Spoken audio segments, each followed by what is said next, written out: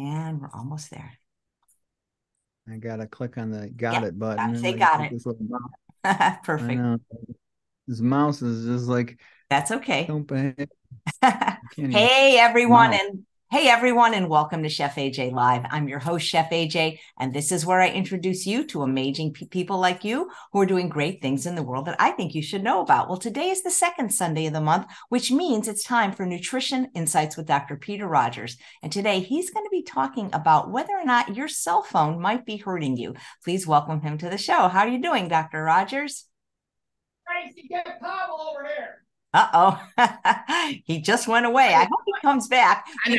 I'm back. I'm back. I just got the mouse is like playing hide and seek with me. I can't find the darn thing. All right. Well, I'm glad you came back because I certainly can't give this topic. If it was a cooking lecture, maybe I could. So, is your cell phone hurting you? I have one right here. I sure hope not.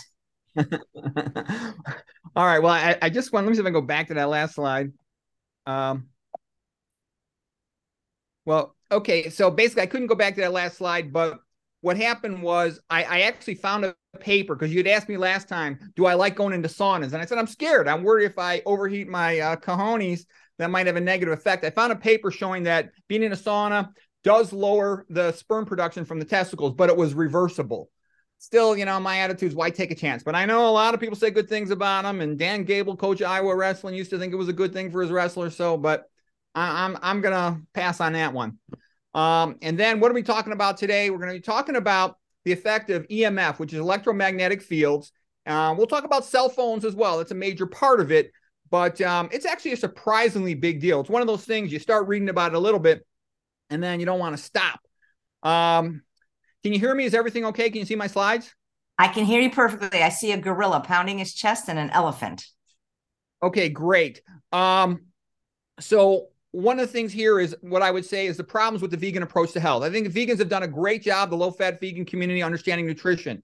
They've been very good with epidemiology. They're good with exercise. They don't talk much about personal goals, freedom, religion, and health, which are important, but there's a much bigger issue. I think they're weak on the topic of toxins. That is an under-recognized problem, and that's both the herbicides and pesticides and non-organic food, and even some in organic, some of these food additives, the flavorants, the dyes, preservatives, contaminants. So these are big subjects.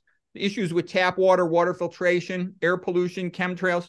But the 800-pound gorilla in the room is EMF because you can't avoid it, okay? And where does it sit? It sits wherever it wants. So I know you've had a couple lectures on your channel with that lady, Teodora Scarato, and, you know, she did a good job. I saw that. Mine will be coming from a different angle. I'm going to not cover so much of things she said, but I'm going to go into a few other things. Mine will be more of a scientific, technical talk than this practical talk. But I think it's worth it to hear this because, you know, there was a sense of where does a person get strong determination? Strong determination comes from having a clear purpose in mind, okay, and understanding what you're doing, why you're doing it, and then your sort of subconscious is aligned with your conscious mind. So, anyways, here's the electromagnetic spectrum. So EMF is electromagnetic field. EMR is electromagnetic radiation. Okay, there's non-ionizing over here on this side of the chart with the green. And that means that the waves don't have enough energy to knock an electron out of a molecule. Okay, when they're ionizing, they can knock an electron off a molecule. When you knock an electron off the molecule, it becomes charged. It becomes ionic. So that's why it's called ionizing radiation. Okay, the Earth itself has a magnetic field. And then sort of the next step up over here down in the corner is AC power, alternating current, like 60 hertz in all of our homes, okay?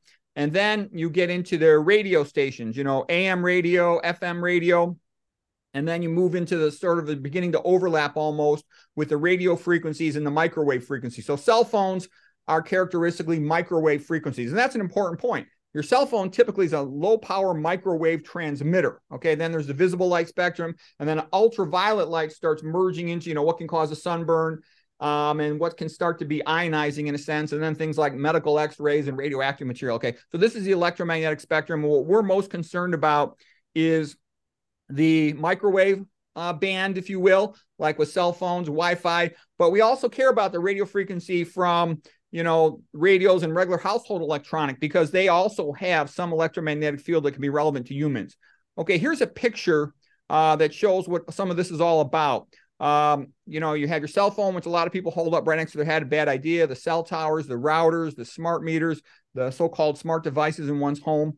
And the biggest thing to know about them is they open up voltage-gated calcium channels in your brain and everywhere else in your body. You got the most voltage-gated calcium channels in your brain, in your gonads, and in your heart. So that's bad. Like you put a cell phone in your front pocket, you can be activating the voltage-gated channels in your heart. Okay, and calcium is a big deal. We'll talk more about it on the upcoming slides, but basically calcium is like a light switch. When you increase cytoplasm calcium, it makes the major function of that cell be activated. So if it's in a nerve cell, it'll cause transmission, release a neurotransmitter. If it's in a muscle cell, it'll cause contraction. If it's in, other cells, whatever they do, if it's in the pineal gland, the release of melatonin. Okay, so, we primarily think of nitric oxide as being this great thing, and we're going to talk about that. But there's another group of really good scientists saying, oh, no, it's a terrible thing. It's the worst thing. So we're going to have to try to reconcile that problem. And I said that, today I come to you like Isaiah, a comfortable prophet dressed in his robes. Okay. But in the future, I'll be like Abinadi in the sense that it's becoming harder and harder to find good information on the internet. More and more sort of bad information of nonsense and commercial corporate interest is crowding out the truth. The truth is weak because the truth is poor. There's no money in telling you the truth, okay, about food, about nutrition, about epidemiology. So I'll tell it to you while I can. Learn while you can because there's a lot to know. All right, so getting back to Dr. Esselstyn, he wrote this great book, Prevent and Reverse Heart Disease. He did this heroic research study, showed reversal of coronary artery disease, or at least lack of progression in all these patients. He looked at the epidemiology around the world and saw in the plant-eating countries they don't get coronary artery disease. And he said it's a foodborne illness, coronary artery disease, atherosclerosis in the heart causing myocardial infarction, most common cause of death. So all this was wonderful. And then more recently, he started talking about eating greens 6 times a day. And he started hanging around with that Nathan Bryan guy, who's sort of like the most famous expert in the world for nitric oxide. And he sort of added to the list of deficiencies. When you think of deficiencies, all the chumps say, oh, you got to get your calcium for osteoporosis. That's bogus. Oh, you got to get your protein. You're going to be weak. You're going to get sarcopenia as you get older. That's bogus too. You need your good fats. That's a typical way to trick idiots. Okay. Just so you know, those are the fake deficiencies that you hear about all the time. The real deficiencies in nutrition typically seen in Americans are lack of potassium, lack of magnesium, lack of fiber, and lack of nitrates. And that's because these are all the things you get from plants, and Americans don't eat enough plants. All right. So now this slide right here is of nitric oxide being synthesized. And it's sort of what we all learn. We learn that you've got NOS, nitric oxide synthase enzyme, and it makes nitric oxide, and that's a wonderful thing. It's a vasodilator, opens up your arteries. It's also antithrombotic, prevents clots in your arteries. The best way to prevent a heart attack, what more could you want? And we'll learn there's some things that are bad that'll inhibit it, like, excessive dietary fat, cigarette smoking, dietary sodium, those are all bad. And some of you might have heard of there's things that uncouple nitric oxide synthase, so it can't make nitric oxide effectively. And that's sort of like what I would call introductory knowledge on the subject. All right. And then the next thing one hears about, and, Nathan Bryan taught a lot about this, the pathway. You eat the greens. On the back of your mouth, you got bacteria that sort of change the nitrate into nitrite, NO2, and then it goes in your stomach, and the stomach acid helps convert it to nitric oxide, NO. That's absorbed into your blood. It's transported perhaps on your RBCs, and it has a systemic vasodilator effect.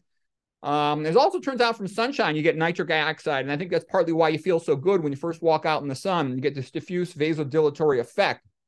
Okay, so that's all well and good. And he says, don't use F- in your toothpaste, your water, your mouthwash. Stay away from that. No antacids, especially PPIs. Okay, so then my mouse is still invisible to me.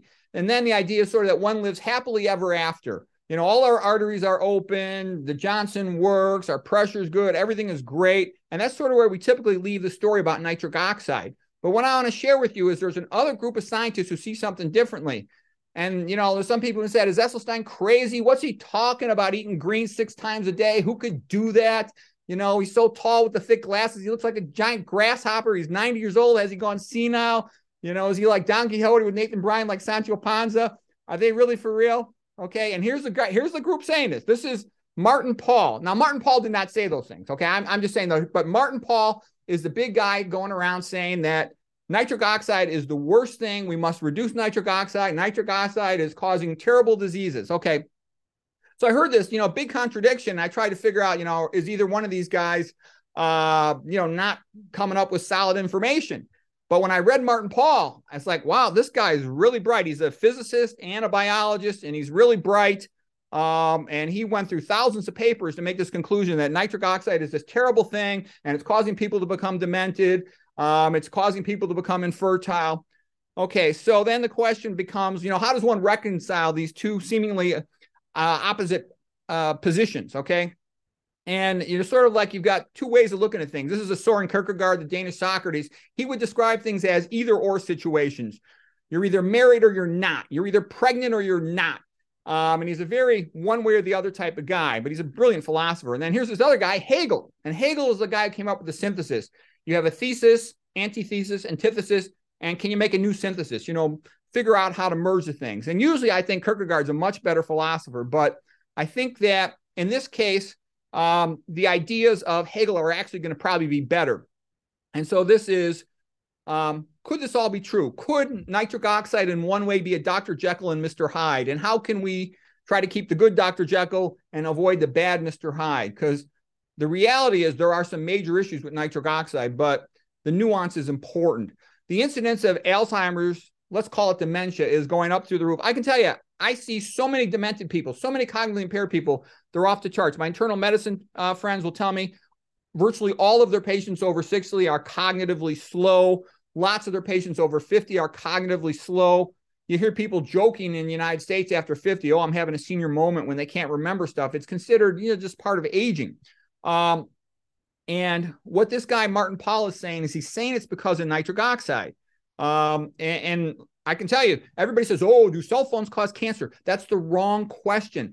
What I mean by that is brain cancer is so rare that that's not something you really need to worry about. What you need to worry about is cognitive impairment, because that's like ubiquitous. That's super common. Okay. And here's papers, and also letting you know, this is not just Martin Pall. Martin Pall, I think, is the best speaker, writer, and scientist on these subjects, but there's lots of other ones writing about this. Here's a paper. They're calling it digital dementia from electromagnetic fields. Okay. And, here's a guy, by the way, by the name of Alan Frey. Back in the 1970s, he showed that electromagnetic fields at, conventional type exposures that we are exposed from the modern devices, they will open up the blood-brain barrier. And that's always bad when you hear something opens the blood-brain barrier. It's kind of like leaky gut, leaky brain. That means toxic chemicals in your blood have access to your brain parenchyma, your brain tissue. Normally, your brain tissue has a microenvironment highly conserved such that the neurons can function effectively. They need precise ionic gradients in order to fire their action potentials precisely.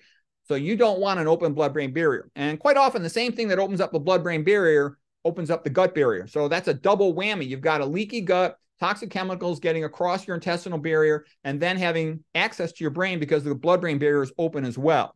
Okay, and then anything that's round like a ball has a barrier on it. Your testicles, a woman's ovaries, and your eyeballs. Okay, so these things are all, anything that's bad for your testicles is probably bad for your brain and for your eyeballs as well. And by the way, when I look at demented brains, almost all of them, not almost all of them, but a huge percent have at least one cataract surgery. Okay, and it's very routine to see both cataract. I see both cataract surgeries, poor dentition, patient's probably demented. Okay. Here's a guy by the name of Leif Salvard. He's a neurosurgeon from Sweden, and he was interested in treating brain tumors like glioblastoma multiforme. And he was interested in what opens the blood-brain barrier, because something that opens the blood-brain barrier could potentially be useful to him to allow increased access for his chemotherapy medicines into the brain parenchyma to treat the tumor. Okay, and he was quite surprised that he kept testing these electromagnetic fields, and they were opening up the blood-brain barrier. He was rather shocked by it, and anyways, here's a picture he drew. It's kind of like the Munch was the name of the artist, the screen showing all this EMF exposure. And he says that this is the greatest experiment on humans in biology in the history of mankind. And he thinks it's insane that we have ramped up EMF so rapidly. He also describes EMF as a way that people can get headaches, because lots of people have headaches and it's unexplained cause. He says, if you open up the blood-brain barrier, you allow access to your brain parenchyma from blood proteins, things like albumin, things like fibrinogen. The blood clotting protein becomes fibrin, and that can cause irritation of your brain. The meninges can cause a headache. Okay. one of the first things you could do I would do is I would go through the list of leaky gut, avoid all those things, and that helps protect your brain. Don't do anything with brain trauma, that's all going to potentially make things worse. Here's one of his papers, Leif Salford, on opening up the blood-brain barrier, if anybody wants to look that up. He's got some lectures online as well. Okay, now here's the big statement from the big guy, Martin Pall. Martin Pall says this massive increase in EMF from so many things, from the cell phone towers, the cell phones themselves, from Wi-Fi, smart devices, smart meters. He says he believes it's insane. He says that you can very rapidly make rats demented with these electromagnetic fields. And he says, why should we expect anything different in humans? He says that, typically Alzheimer maybe has about a 30-year latency period. He says that EMF will accelerate this latency period. He even says if you stopped all this Wi-Fi right now, he thinks you would still have this continuing massive increase in dementia from all the Wi-Fi and cell phones and cell phone towers and EMF fields people have been exposed to. He's actually predicting that. He says that having EMF in the schools is completely insane. He said it's one of the stupidest things that have ever been done in the history of mankind.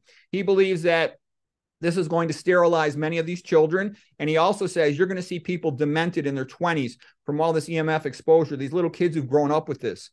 Okay, so these are big statements here. So it's a big motivator to get the Wi-Fi out of your house, or at least have a switch to turn off at night. And they said you could hardwire everything. They said everything in your house could be hardwired, and cities and whatnot could use fiber optics to handle this problem. So here it is. This is Martin Pall giving in a lecture. I read his book, by the way. It's a pretty dense book. I don't know, 400 pages or something, but it was really dense. Biochemistry. But it was good too. I went through the papers. I was impressed by it.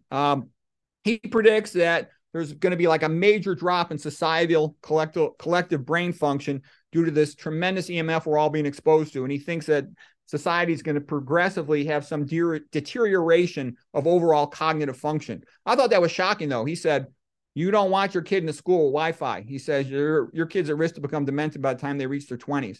That was a kind of an amazing statement. Okay, a little bit about antioxidants versus oxidants, because part of what we're talking about here is going to be oxidative stress. So oxidative stress, I give it to you like a seesaw. It means there's an imbalance between the amount of oxidants. An oxidant is something that steals an electron. It's a chemical typically with an unpaired electron in its outer orbital, and it wants that electron, so it goes around trying to steal it from another molecule. Antioxidants are things that give an electron to the free radicals, so to speak, and prevent them from oxidizing anything else or causing problems. And of course, as usual, you get all these things from the plants. I'll explain why in a moment, but your vitamin C, vitamin A, vitamin E, beta carotene, okay? And you also have some antioxidant enzymes. The two main categories of oxidants are ROS, reactive oxygen species, and RNS, reactive nitrogen species. You're also going to hear a lot about NO, nitric oxide is a free radical, but we'll explain why it becomes relevant in a moment. And ONOO, that's peroxynitrate. And as a matter of fact, a lot of the pathways that Paul talks about are the no pathway, which is just nitric oxide, peroxynitrite pathway. Okay. All right, now here's the deal with antioxidants, why you get them from plants. Because imagine you as a human are standing out in a hot field on a sunny day, 100 degrees out. You would say, this is hot, too hot for me. You'll go walk in a tree in the shade. But the plant can't do that. The plant has to sit there in the 100 degrees of the sun all day long. Its only ability to respond is to produce chemicals, antioxidants that protect it from the intense heat and energy of the sun. So that's why when you eat a plant, you get those antioxidants, versus if you eat an animal, it's already used them up. Here's a diagram also showing what antioxidants are all about. So this right here with the red central nucleus is a unstable free radical, has an unpaired electron in its outer orbital. It's in red. And it's eagerly seeking around another molecule to react with to steal an electron from it. An antioxidant is a molecule that's usually a bigger molecule with a lot of double bonds. I'm showing it right here. Vitamin E in this corner, vitamin C in this corner. And you see they've got several double bonds, a lot of oxygens, and they're big molecules. And the point of that is they've got a lot of room to delocalize the charge. So they can give away an electron and become a so-called free radical themselves, but because they're able to delocalize the charge, they don't become hyperreactive, and then the reaction will just fade out. When free radicals themselves interact with other molecules, just routine molecules like the fatty acids in your plasma membranes, they initiate what's called lipid peroxidation chain reactions. So they always cause a chain reaction because they steal an electron from one molecule, then it steals an electron from another molecule, and then it steals an electron from another molecule, and you can trash a plasma membrane that way. You can also trash proteins that way and damage DNA in that same way. So vitamin E is sort of lipid soluble. It works especially inside of membranes. Vitamin C is more water soluble. It's more polar. It works like in the cytoplasm. And an important concept I want to share with you right here is about the idea of the last straw that broke the camel's back. What I mean by that is people often say, well, I did this and it was no big deal. I had a little bit of beer. I had a little caffeine. I had a little bit of, this pie, a little bit of pizza, et cetera, et cetera. And I'm okay. And look, you could do whatever you want. But what I'm also saying, a lot of things in the biopsy, in the human body, they kind of hit a threshold and then they go bad. All right. And what I'm sort of saying here is you want to avoid everything bad as much as you can so that you don't sort of hit these thresholds and start losing brain cells, losing, your functional ovaries, losing your sperm. Okay. Because a lot of times, it's hard to get it back. Okay. And the last straw that broke the camel's back is highly relevant. I'm going to show you mitochondrial inhibitors, for example. And I'm also going to tell you why doctors don't know any of this stuff. If you look at the standard biochemistry textbooks for college students or medical students, they won't even mention any mitochondrial inhibitors.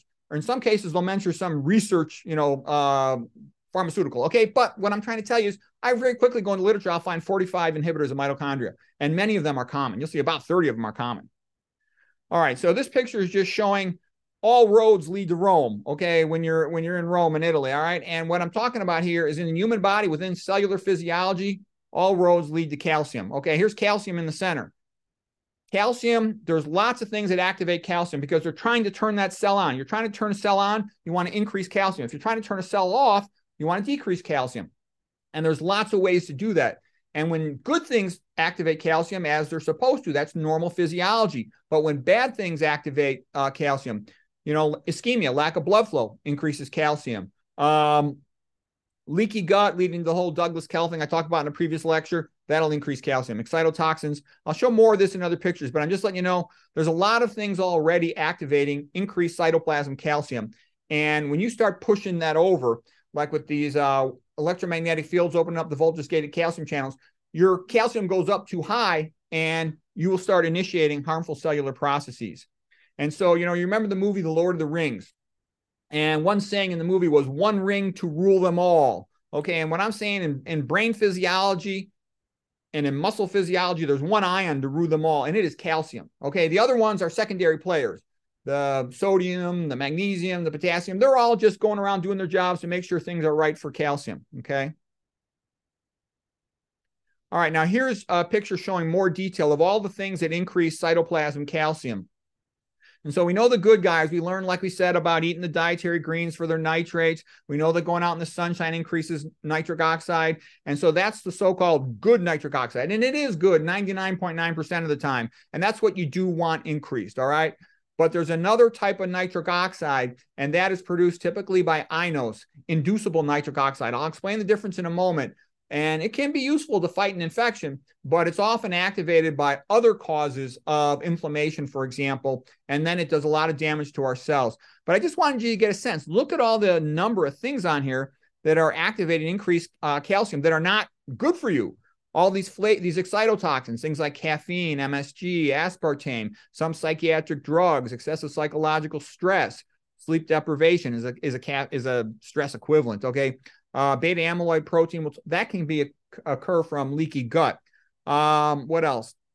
The EMF is opening up those voltage-gated channels. And the reason why Martin Pall says they're so bad is because they don't just open them up momentarily. You're sitting there exposed to that stuff all day long. So you can have chronic opening of those channels, and it creates a lot of work for your body to get that under control. And then if you superimpose on top of that more things to increase calcium, it can be a real problem. A lot of these cleaning chemicals are toxic. They can open up what is called the TRPV1 vanilloid channels. Okay, capsaicin is the classic thing associated with that.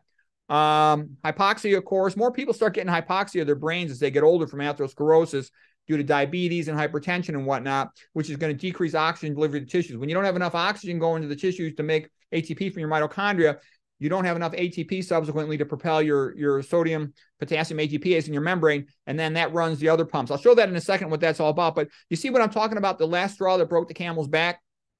You've already got all these little minor problems, some which you don't even know about, and so you don't want to make it worse. You want your body to have all the reserve it can get. Mitochondrial inhibitors, as I show in the corner over here, are a big deal because they decrease the cell's ability to produce ATP. And when the cell can't produce ATP, it can't maintain the ion pumps to pump excessive calcium out of the cell, and you start becoming at risk for all these major problems here, okay? All right, now here's a normal neuron.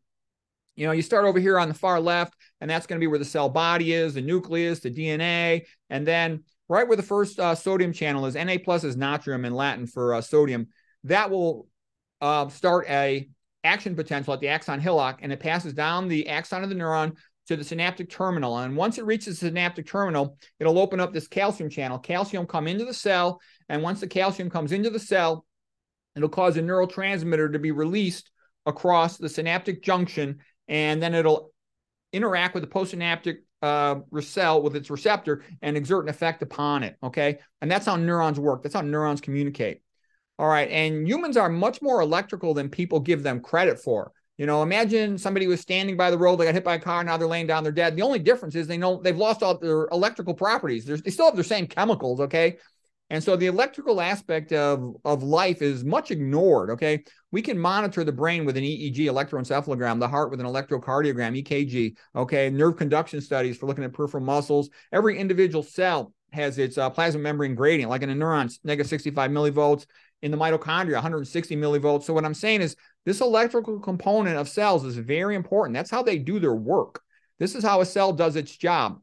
It has a plasma membrane gradient here, a negative 65 millivolts, and that's maintained by the Kn ATPase. K for potassium, kalium is the Latin word for potassium, and then natrium, sodium. And so it's pumping out 3 positive charges of sodiums to each 2 that come in. And the point is, this builds up a negative charge on the inside of the membrane. It's like a battery to have charge separation across a barrier. And then when the ions are moving in and out, that's the equivalent of a current. So what I'm saying is, by establishing this ion gradient across the plasma membrane, it is then coupled to, for example, the NACA exchanger. NACA means Na for sodium, Ka for calcium, and that rapidly can pump calcium outside the cell. But you can see here, if we diminish the ability to run this pump, the sodium potassium ATPase, we will dissipate that gradient. We won't have as big of a charge gradient or as big of a chemical gradient. The difference between sodium concentration outside the cell and inside the cell. Normally it's about 10 to 1. Sodium is 140 outside the cell and it's about 14 inside the cell. So if you dissipate that gradient, you'll get a progressive accumulation of calcium inside the cell, and you'll start running processes that you don't want run. You'll be overactivating the neuron, and this can predispose a person, for example, to anxiety, okay? That's why, you know, some of these anxiety and these psychological effects, they're not necessarily emotional. They can be biochemical for these reasons, excessive intracellular, you know, calcium in the cytoplasm. Okay, now here's showing a little more detail. This is a neuron at rest. And the key point of this slide is just what we spoke about a moment ago, how the NACA exchanger rapidly pumps calcium out of the cell. You also down here at the bottom have the PMCA, plasma membrane calcium ATPase, and that's a little bit slower of a pump, but it's also quite important for pumping calcium outside the cell. Then over here towards the left of the cell, more towards the center of the cell, we have the endoplasmic reticulum, and you see in vertical letters there the word SERCA. SERCA means sarcoplasm, which really refers to muscle. And then ER, like pretty much almost all other cells, is endoplasmic reticulum. C is for calcium, A is for ATPase. So SERCA means sarcoplasm, endoplasmic reticulum, calcium ATPase. And everybody just calls it SERCA. Okay, and what that is that's a pump to pump calcium out of the cell cytoplasm into the endoplasmic reticulum. Again, the purpose of all this stuff is to rapidly lower calcium. Calcium is normally about 15,000 times higher in concentration outside the cell than inside the cell. So you open up a calcium channel, it'll zoom in really fast. The cell will carry out some activity, and then you want to pump that calcium out real fast so that the cell does not continue being active when it shouldn't be. Okay, and you'll notice that all of the calcium pumping systems are dependent on ATP, and that's because it's always pumping against a gradient. To pump the calcium out of the cell, you have to pump against a 15,000 times concentration gradient. To pump the calcium into the sarcoplasmic reticulum, you also are pumping it into a high gradient because it's very concentrated in the endoplasmic reticulum there. So the key point of all this was you need tons of ATP to get rid of all this calcium. Okay, about 2/3 of the ATP in a neuron runs that sodium potassium ATP pump. There's tons of them all over the membrane, and a very high amount of the remaining ATP goes to running the circuit pump and the plasma membrane calcium ATPase. And then lots of other things are just coupled to that. That's like the energy battery to get other things done in the cell. Okay, now this slide shows a little bit more. It shows that glutamate will bind to something called the NMDA receptor, and that's the major calcium channel related to glutamate. Okay, you've also got the AMPA receptor, which I have, coming just before the NMDA receptor. Typically, the glutamate effect on that first will cause depolarization of the neuron. It'll cause a decrease in the gradient of that charge. And let's say it goes from -65 to -40, for example. And as the cell is depolarizing, then the NMDA channel will start to open up. The unique thing about NMDA channels is it's for calcium. AMPA is for sodium.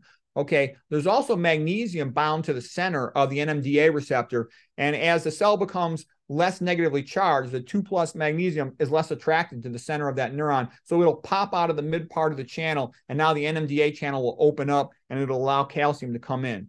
Okay. There's other things happening here too, like the G protein coupled receptor, but that's also just going to increase calcium. So for our purposes, that's all we need to know at this point. Okay. Once the calcium is elevated, this is just examples of all the different cells. They do whatever their job is to do. The mast cell releases histamine. The pancreas releases insulin. Skeletal muscle, smooth muscle around your arteries, they all contract. Heart muscle, okay? Platelets themselves become more activated, ready to clot. So raising calcium in the cytoplasm is a big deal. Okay, now this is just a close-up of what happens at the synaptic junction. The presynaptic neuron, it gets that wave of calcium coming in, elevated cytoplasmic calcium concentration. It'll release glutamate. Glutamate will diffuse across the synaptic cleft. It'll bind the receptors of the postsynaptic neuron. Again, first it'll bind AMPA, letting in some sodium, depolarizes the cell. Now the NMDA receptor opens up, and that'll let in calcium. Now, normal amounts of calcium are very important. That's how our memory works, okay? That's how our thinking works. That's all good. That's what's supposed to happen. But when there's excessive calcium coming into that cell, you can start to activate secondary pathways that you don't want activated, like calpain, which I think is a great name for an enzyme. Cal as in calcium, pain as in painful. It causes all kinds of problems, okay? So that's what we're getting at. We're seeing with the EMF excessive activation of voltage-gated calcium channels, which are then superimposed on the normal NMDA calcium channel activity to cause chronically elevated intracellular calcium in our neurons of our brain, as well as in cardiac tissue and in reproductive tissue. So it's all not good. Okay, and the human body, pretty good at compensating for a lot of things, but you don't want to push your luck. Okay, and this kind of relates back to my theory of what's the most common cause of dementia? Well, one of the most common causes. There's multiple things factoring in towards dementia. And this is what I call the neurovascular uncoupling theory. You got a baseline metabolic activity in a neuron, and you have a baseline oxygen glucose delivery. If you increase the metabolic rate of this neuron, for example, you have some caffeine, you have some MSG, stimulants, smoke a cigarette, whatever you want, you're going to increase the metabolic activity of this neuron. So normally the oxygen glucose delivery should be increased to compensate, but there's a lot of things that are bad for that. Caffeine simultaneously is a vasoconstrictor. So it actually drops the blood supply to your frontal lobes of your brain, your hippocampus. So you're talking about simultaneous stimulation with vasoconstriction. You have a meal with a pizza. Okay, the pizza's got a lot of fat. It's going to drop oxygen glucose delivery, let's say about 15% on the oxygen delivery. And then you have some sodium, a salt on your pizza is pretty routine. That's a vasoconstrictor. You're dropping this some more. So you can see where this is all going. Then the EMF is activating that neuron some more. You're on some psychiatric pill that's activating this some more. You're widening the gap between the metabolic activity of that neuron and the oxygen glucose delivery being delivered to it. Plus, you got some baseline atherosclerosis from chronic hypertension, chronic diabetes. The wider this gap gets, the more likely these neurons are just going to start dying. And they'll go, typically because it's a gradual process, they'll go into programmed cell death called apoptosis.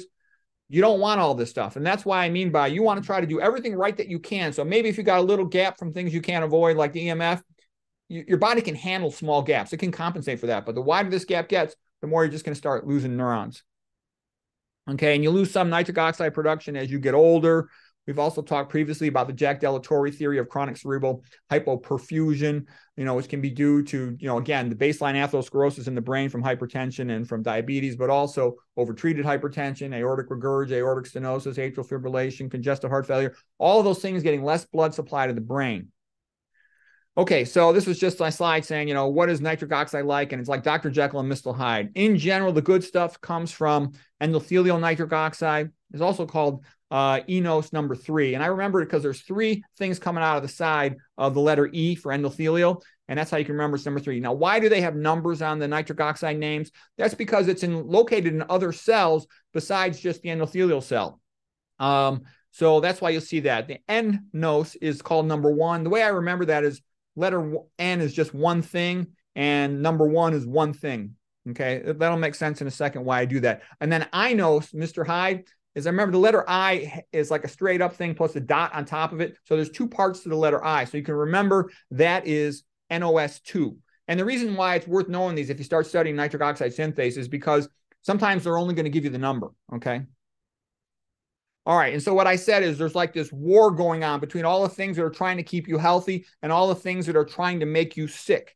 Okay. And you want to basically help all the things trying to make you healthy, and you want to avoid all the things trying to make you sick. Because in my experience, most people are much sicker than they realize, and they don't take it seriously. I have doctors come to me for their personal problems, and I'll tell them, well, you shouldn't be drinking fluoridated water anymore. They go, oh, it's too much trouble to fix that. Okay. I tell them, you shouldn't be doing this other thing they're doing, this other bad habit. They go, well, it's too much trouble to fix that. And I'm like, you want to get better. You can only, let's say, heal 2 steps a day. If you knock yourself back down 2 steps, you're never going to climb that hill. You want to get 2 steps a day if you can. If you're lucky, you're at least getting 1 step a day in a positive direction. So you want to maintain it. Okay, so this is just showing the main point. So basically what I'm getting at now is the nitric oxide that we get from our endothelium, from our arterial lining, that Dr. Esselstyn and Nathan Bryan talk about. I agree with them. They're correct. That's very good for you. That gives you good blood flow. Okay. But the type we're getting from unnecessary activation, primarily of iNOS, is bad. And you do get some activation of nNOS that you don't want, the neuronal nitric oxide synthase, also from this excessive opening of voltage-gated calcium channels and from toxic exposures like toxic chemicals and toxic things in our food and our water, our air, etc. Okay. So this is sort of a big summary slide, and there's a ton of information on here. And this is a pretty useful one. By the way, if you want to memorize a slide or you want information from a slide, you can just hit the print screen button on your computer and you can save that slide. You can have your own little PowerPoint presentation where you keep it or something for different topics and whatnot. Okay, so what I'm basically saying here is most of the time, endothelial nitric oxide and neuronal nitric oxide synthase are making nitric oxide for good reasons, most of the time. In biology, there's always subtle nuance here and there, but that's the key general point. And in general, iNOS is usually activated in our ancestors, let's say, primarily to fight an infection or some other form of related inflammation, and that's for a good purpose. But in the modern world, we're exposed to so many things that unnecessarily activate iNOS. Another thing to know about eNOS and nNOS is they're constitutive. They're only activated when there's a reason to activate them. They're not always activated. Cytoplasm calcium has to be high. Something has to happen to activate them, and they perform a useful job, and then they sort of go back to sleep. They only produce tiny, like nanomolar amounts of nitric oxide, okay? Whereas iNOS, inducible nitric oxide, it is different, okay? Inducible nitric oxide is basically turned on by transcription, by synthesizing it from one's DNA. It'll stay on for hours and hours, okay? And it produces micromolar, thousands and thousands of times more nitric oxide than does your typical eNOS and nNOS, okay? And that chronically elevated nitric oxide, sometimes there'll also be other things happening whereby your nitric oxide synthase is not fully working as well as it should, and it can undergo something called uncoupling. Uncoupling means that instead of making nitric oxide, it'll make superoxide, which I have drawn right here, O2-, which is a free radical of oxygen with an unpaired electron. And the unfortunate thing is that superoxide can combine to make peroxynitrite, ONOO. And peroxynitrite is very bad. It's like the devil in your brain. It destroys things. And it almost tries to perpetuate itself. It almost destroys all the things that are supposed to remove it and fix it. So it'll have a tendency to generate what you would call a vicious cycle and be ongoing. A lot of disease comes from vicious cycles. And by that, I mean there's cycles that positively feed back on themselves to keep themselves abnormally elevated, okay? And peroxynitrite does that in a big way, okay? Another thing, reason why you want to eat a plant-based diet is the folate that you eat is used to make something called BH4, tetrahydrobiopterin, which is a cofactor for nitric oxide synthase. So if you're low in BH4, your nitric oxide synthase will become uncoupled and start making more superoxide. You don't want that. If you eat a real high-fat diet, that'll inhibit your mitochondria electron transport chain, and you'll then generate more superoxides, which in the setting of high nitric oxide, they can combine and produce this peroxynitrite, which you don't want, okay? Nitric oxide has a relatively long half-life. We know it can diffuse from the endothelial cells. It's a gas into the vascular smooth muscle cells around the artery. So it can get around. And if you've got high superoxide anions in your mitochondria, it can react, make peroxynitrite. Peroxynitrite starts destroying the mitochondria and a few other things. You don't want that, okay? You'll also be producing more hydrogen peroxide, which can go down a similar path, producing hydroxyl radicals, causing lipid peroxidation of the inner mitochondrial membrane, all these bad things, all these oxidative stress things, okay? But that's kind of the key point. And then, what are some other things that activate it? We talked about ischemia. You don't got the ATP to make it. Intoxication with alcohol, glyphosate on non-organic food, high fructose corn syrup, which I really think might be due to HG, a common contaminant of high fructose corn syrup.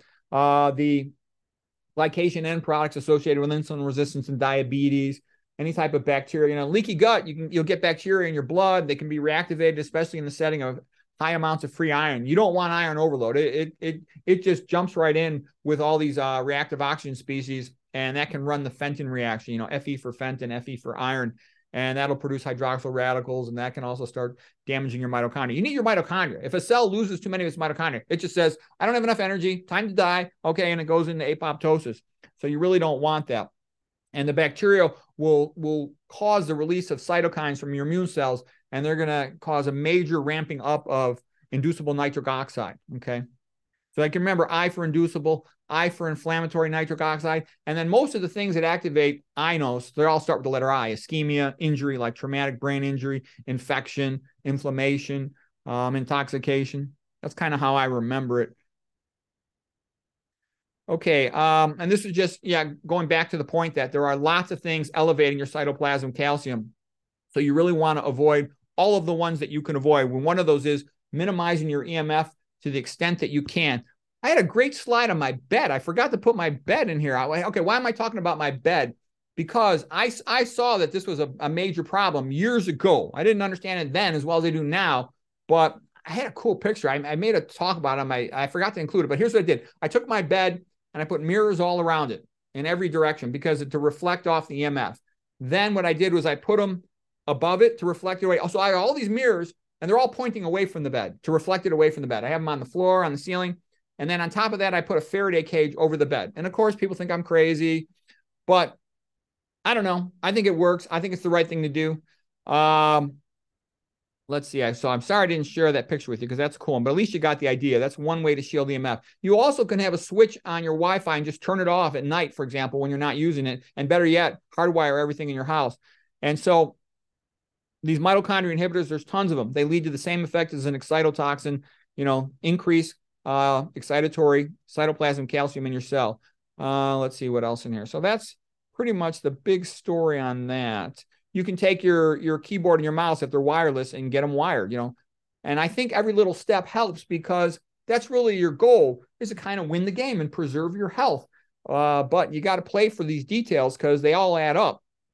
So here's peroxynitrite inside of a neuron, and I'm just showing you some of the things it does here. So it's the purple. You can see it damaging the plasma membrane calcium ATPase. That's going to lead to elevated cytoplasm calcium. It damages the SERCA, sarcoplasm endoplasmic reticulum calcium ATPase. That's going to lead to higher cytoplasm calcium. It damages the mitochondria. That's going to lead to reduced ATP production. Because you can't make the ATP as much as you'd like, then you can't run your sodium potassium plasma membrane pumps, which means you can't establish as good a gradient, which means your knockout exchanger is not going to work. All these things lead to chronic increased cytoplasm calcium. So you can see how the cell has to run to stay in the same place and is at very high risk to have its metabolic demands outweigh its oxygen glucose supply, and then it'll just die. You go into apoptosis, okay? Because to me, that's a frightening thing that my internal medicine friends tell me all of their patients over 60 are mentally slow, okay? It didn't used to be that way. And I got a lot of young people that tell me, my memory's just, I don't think it's as good as it should be. I mean, everybody jokes about, lack of attention spans because people are on these, social media channels where there's immediate gratification stuff. But I think it's a little more than just a social media channel. I think it's something physiologic in their brains is happening as well. And I'm concerned about that. And Martin Pall makes the point. He says, look, you got this latency of 30 years in conventional Alzheimer's, but he says, in a mouse, you can make it happen real fast. And he believes in people. A lot of people are going to suddenly be demented in their 20s, and people are going to be real surprised by it, but it's going to be irreversible. Okay, so there's tons of papers on showing voltage-gated calcium channels are opened up by EMF. And one of the reasons, too, you say, well, why isn't there more safety regulation of this? And the reason is, traditionally, people would say, oh, the only effects of EMF are due to heating. And you could put the phone next to a sort of a mock dummy, if you will, and see if it heats it up. And the point that Martin Pall and the other researchers have made, and there's a whole bunch of them, it's not the heating. The heating is not even relevant. What's relevant is opening up these calcium channels. You don't need to heat anything at all. Okay, here's another paper by Martin Pall. And so I give you the papers here. So if you want, you can read more about it on your own. You can watch Martin Pall's video. There's a couple other people pretty good. Martin Blank did some really good research. I'm going to show you him on here as well. I'm going to show you some other researchers too. But these slides, these ones that I drew out, I put a lot of detail in there, just showing you that, it's like the straws on the camel's back.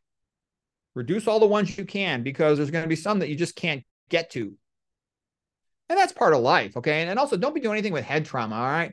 I know a lot of young guys, especially, they're so macho. They want to do kickboxing. They want to do, MMA with sparring. And I say, don't do it. Don't do anything where you get brain trauma. You don't want anything with brain trauma. I wrestled. There was no punching in the head, okay? We didn't hit each other's heads. We just wrestled, okay? And I thought was a good sport. But anything where you get hit in the head, I think like soccer is completely stupid. Having a kid hit a ball with their head, big coach, grown man kicks a ball and the kids have to head the ball into the goal. That's stupid. That's like a highway to dementia. I've had doctor friends whose kids had to drop out of college for brain damage from hitting soccer balls, okay? Not a smart thing to be doing. And there's other sports too. Football is a ton of fun. I love football. I played tackle football in junior high, and I loved it, and it's a lot of fun, and football players are like celebrities in their high schools. I get all that. But, man, I don't know. You better think careful about it, because you're adding up head trauma, especially when you get in the higher levels. College guys, they're really big and strong. They're like monsters. I lived in a fraternity. All these guys, these college football players, they're like giants, and a lot of them are on roids, and they're just huge. Okay, so increased risk of head trauma. All right, so this was just showing, the head trauma opens up. It induces inducible nitric oxide synthase and causes problems. It'll open up blood-brain barrier permeability. It actually causes leaky gut as well. These things that damage the blood-brain barrier, they also often cause leaky gut. You get a stroke, you'll get increased blood-brain barrier permeability, and you'll get leaky gut simultaneously. Plus, if you look at a brain MRI in a normal person when you give IV contrast, there's parts of the brain that light up. Even in a total normal healthy brain, they lack a blood-brain barrier, like in your pituitary, for example, in the circumventricular organs that are chemosensors around the third ventricle. And so they're getting exposed, okay? And some of that, whatever is in the blood, can percolate to adjacent areas. So it's good to assume that there's always a little bit of open blood-brain barrier. So you don't want to expose yourself to toxins, okay? Alcohol, of course, opens up blood-brain barrier, causes brain damage in multiple ways, really bad. It's never okay. All the stuff about 1 or 2 drinks a day, that's bogus. My advice would be, I wouldn't drink at all, not one drop. Okay, and this was just Martin Pall emphasizing that the thermal concept of safety effects is bogus. It's completely wrong. And the SAR isn't that useful either, the specific absorption rate. Okay, so, things everybody knows, a lot of people, they hold the thing right up, touching the side of their ear and their face. And again, one of the things I do is I work as a neuroradiologist. I can tell you, I don't see, hardly ever do I see a glioblastoma multiforme. That's the primary brain cancer. I hardly ever see that, okay? What I see all day long, demented, memory loss, can't remember, mental status changes. I see all these old guys, fell, hit head. Okay, why is that? Because they're demented. I had a friend who's a neurologist who ran a clinic for falls, okay? And she told me it was kind of a joke. It was kind of a waste of time. She said it was really a dementia clinic, okay? A normal person, when they fall, they put their hands out. They're a little embarrassed, but they're okay. But the demented person, they fall and they hit their heads. All kinds of things happen. All right, so what I'm trying to say is that's a bad sign. The old person's falling, hitting their head. More often than not, they're significantly cognitively impaired. Okay, and then we all know about the social thing, people ignoring each other with their phone. They even got lighters on the phone for cigarettes. That's a great combination. Look at this guy, genius. He's got the cell phone touching his head while he's smoking a cigarette. Vasoconstrictor stimulant that increases his hemoglobin is hematocrit, great. Okay, and then, the old joke, The Hunchback of Notre Dame was a great book by Victor Hugo. He wrote it when he's only about 29 years old. It was still a masterpiece. I love the book. He didn't have the social depth that he had later with Les Mis, but there's The Hunchback, and The Hunchback was a great guy in the book, and I enjoyed it. I listened to the audiobook because it's so long. Nowadays, Hunchback means something different. It means people staring at their phone. You could walk into a room with young people, and they won't even be talking to her. There'll be 5, 10 of them, and they're all sitting there staring at their phones. I don't know. I don't like the phone. I was like, if I want to look something up, I'll look on a computer. Of course, the phone is always with you. You can walk around with it and stuff. A couple things out there. Look at this young lady here. She's holding her phone right next to her breast. Not a smart move.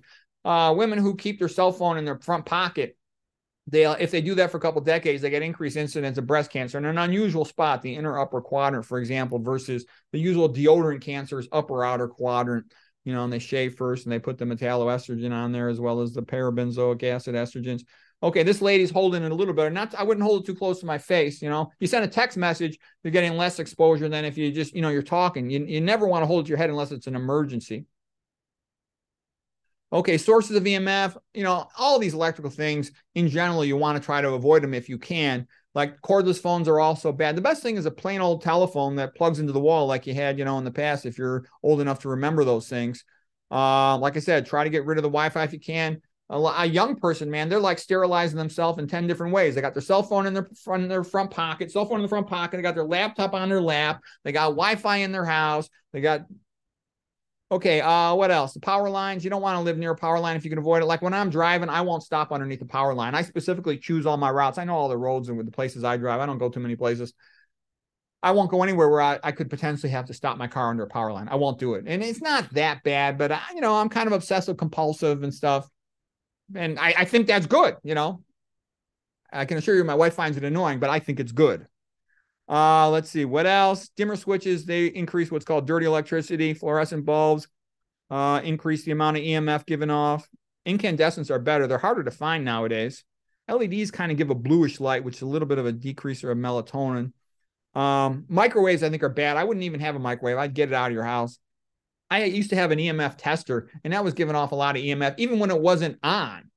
Okay, and be careful that you don't have like the microwave here and then the wall, and then like somebody right next to it on the other side of the wall. That's a bad idea.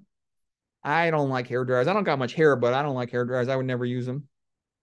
I tell my kids not to use them, but people don't listen to me as much as I think they should. So anyways, those are some of the things. We'll come back to that. All I'm saying is, all of this modernism, in my opinion, is like the highway to hell. It's destroying people's health. People always think, oh, progress is inevitable. Everything's getting better. I don't think so. I see massive deterioration in people. I think people are less healthy than they used to be, mentally and physically. Okay. And a lot of it, they're just doing it to themselves out of ignorance. Okay. And then people say, well, is this just Martin Pall? Is he some crazy guy? Those few other researchers you meant? No. The mobile phone insurance companies don't want to insure the cell phone companies. They know that there are health problems associated with these things, so they won't supply insurance for the cell phone wireless associated problems. So that's telling you something, okay? If it was really safe, the insurance companies say, "Oh, sure, we'll insure that, no big deal. They're going to make money." No, they know this is dangerous stuff. I'm actually quite worried about it. You can't easily avoid it. And I don't like cell phones, as a matter of fact. I think they make people stupid. And I don't even own a cell phone anymore because I don't have to. The way my job works now, I don't have to have one. I have workarounds on the rare event when I get an out-of-house call. And I think they make people stupid. I'll tell you, like my daughter, when she's in 7th and 8th grade, she would read a book and she would talk to me. We'd have all these nice conversations. Her mother insisted on buying her cell phone. I said, no. Then when they're at their friend's house, they can call it their friend's phone. But anyways, she got a phone. She never discussed the book with me ever again. Okay. She's a grown up now. And I see that what happens is then all they care about is their little social world. And it's part of it feeds into this whole attention span thing too. I walk around people and I'll see these people who I used to talk to, and now they just sit there staring at their phones. It tracks you everywhere. It surveils you everywhere. Besides, it opens up the blood-brain barrier. Besides opening up voltage-gated calcium channels, it also opens up the blood-brain barrier. Those are both bad. It increases cancer. It's not just a cell phone. It's the whole Wi-Fi society. This could all be hardware. This could all be fiber optics.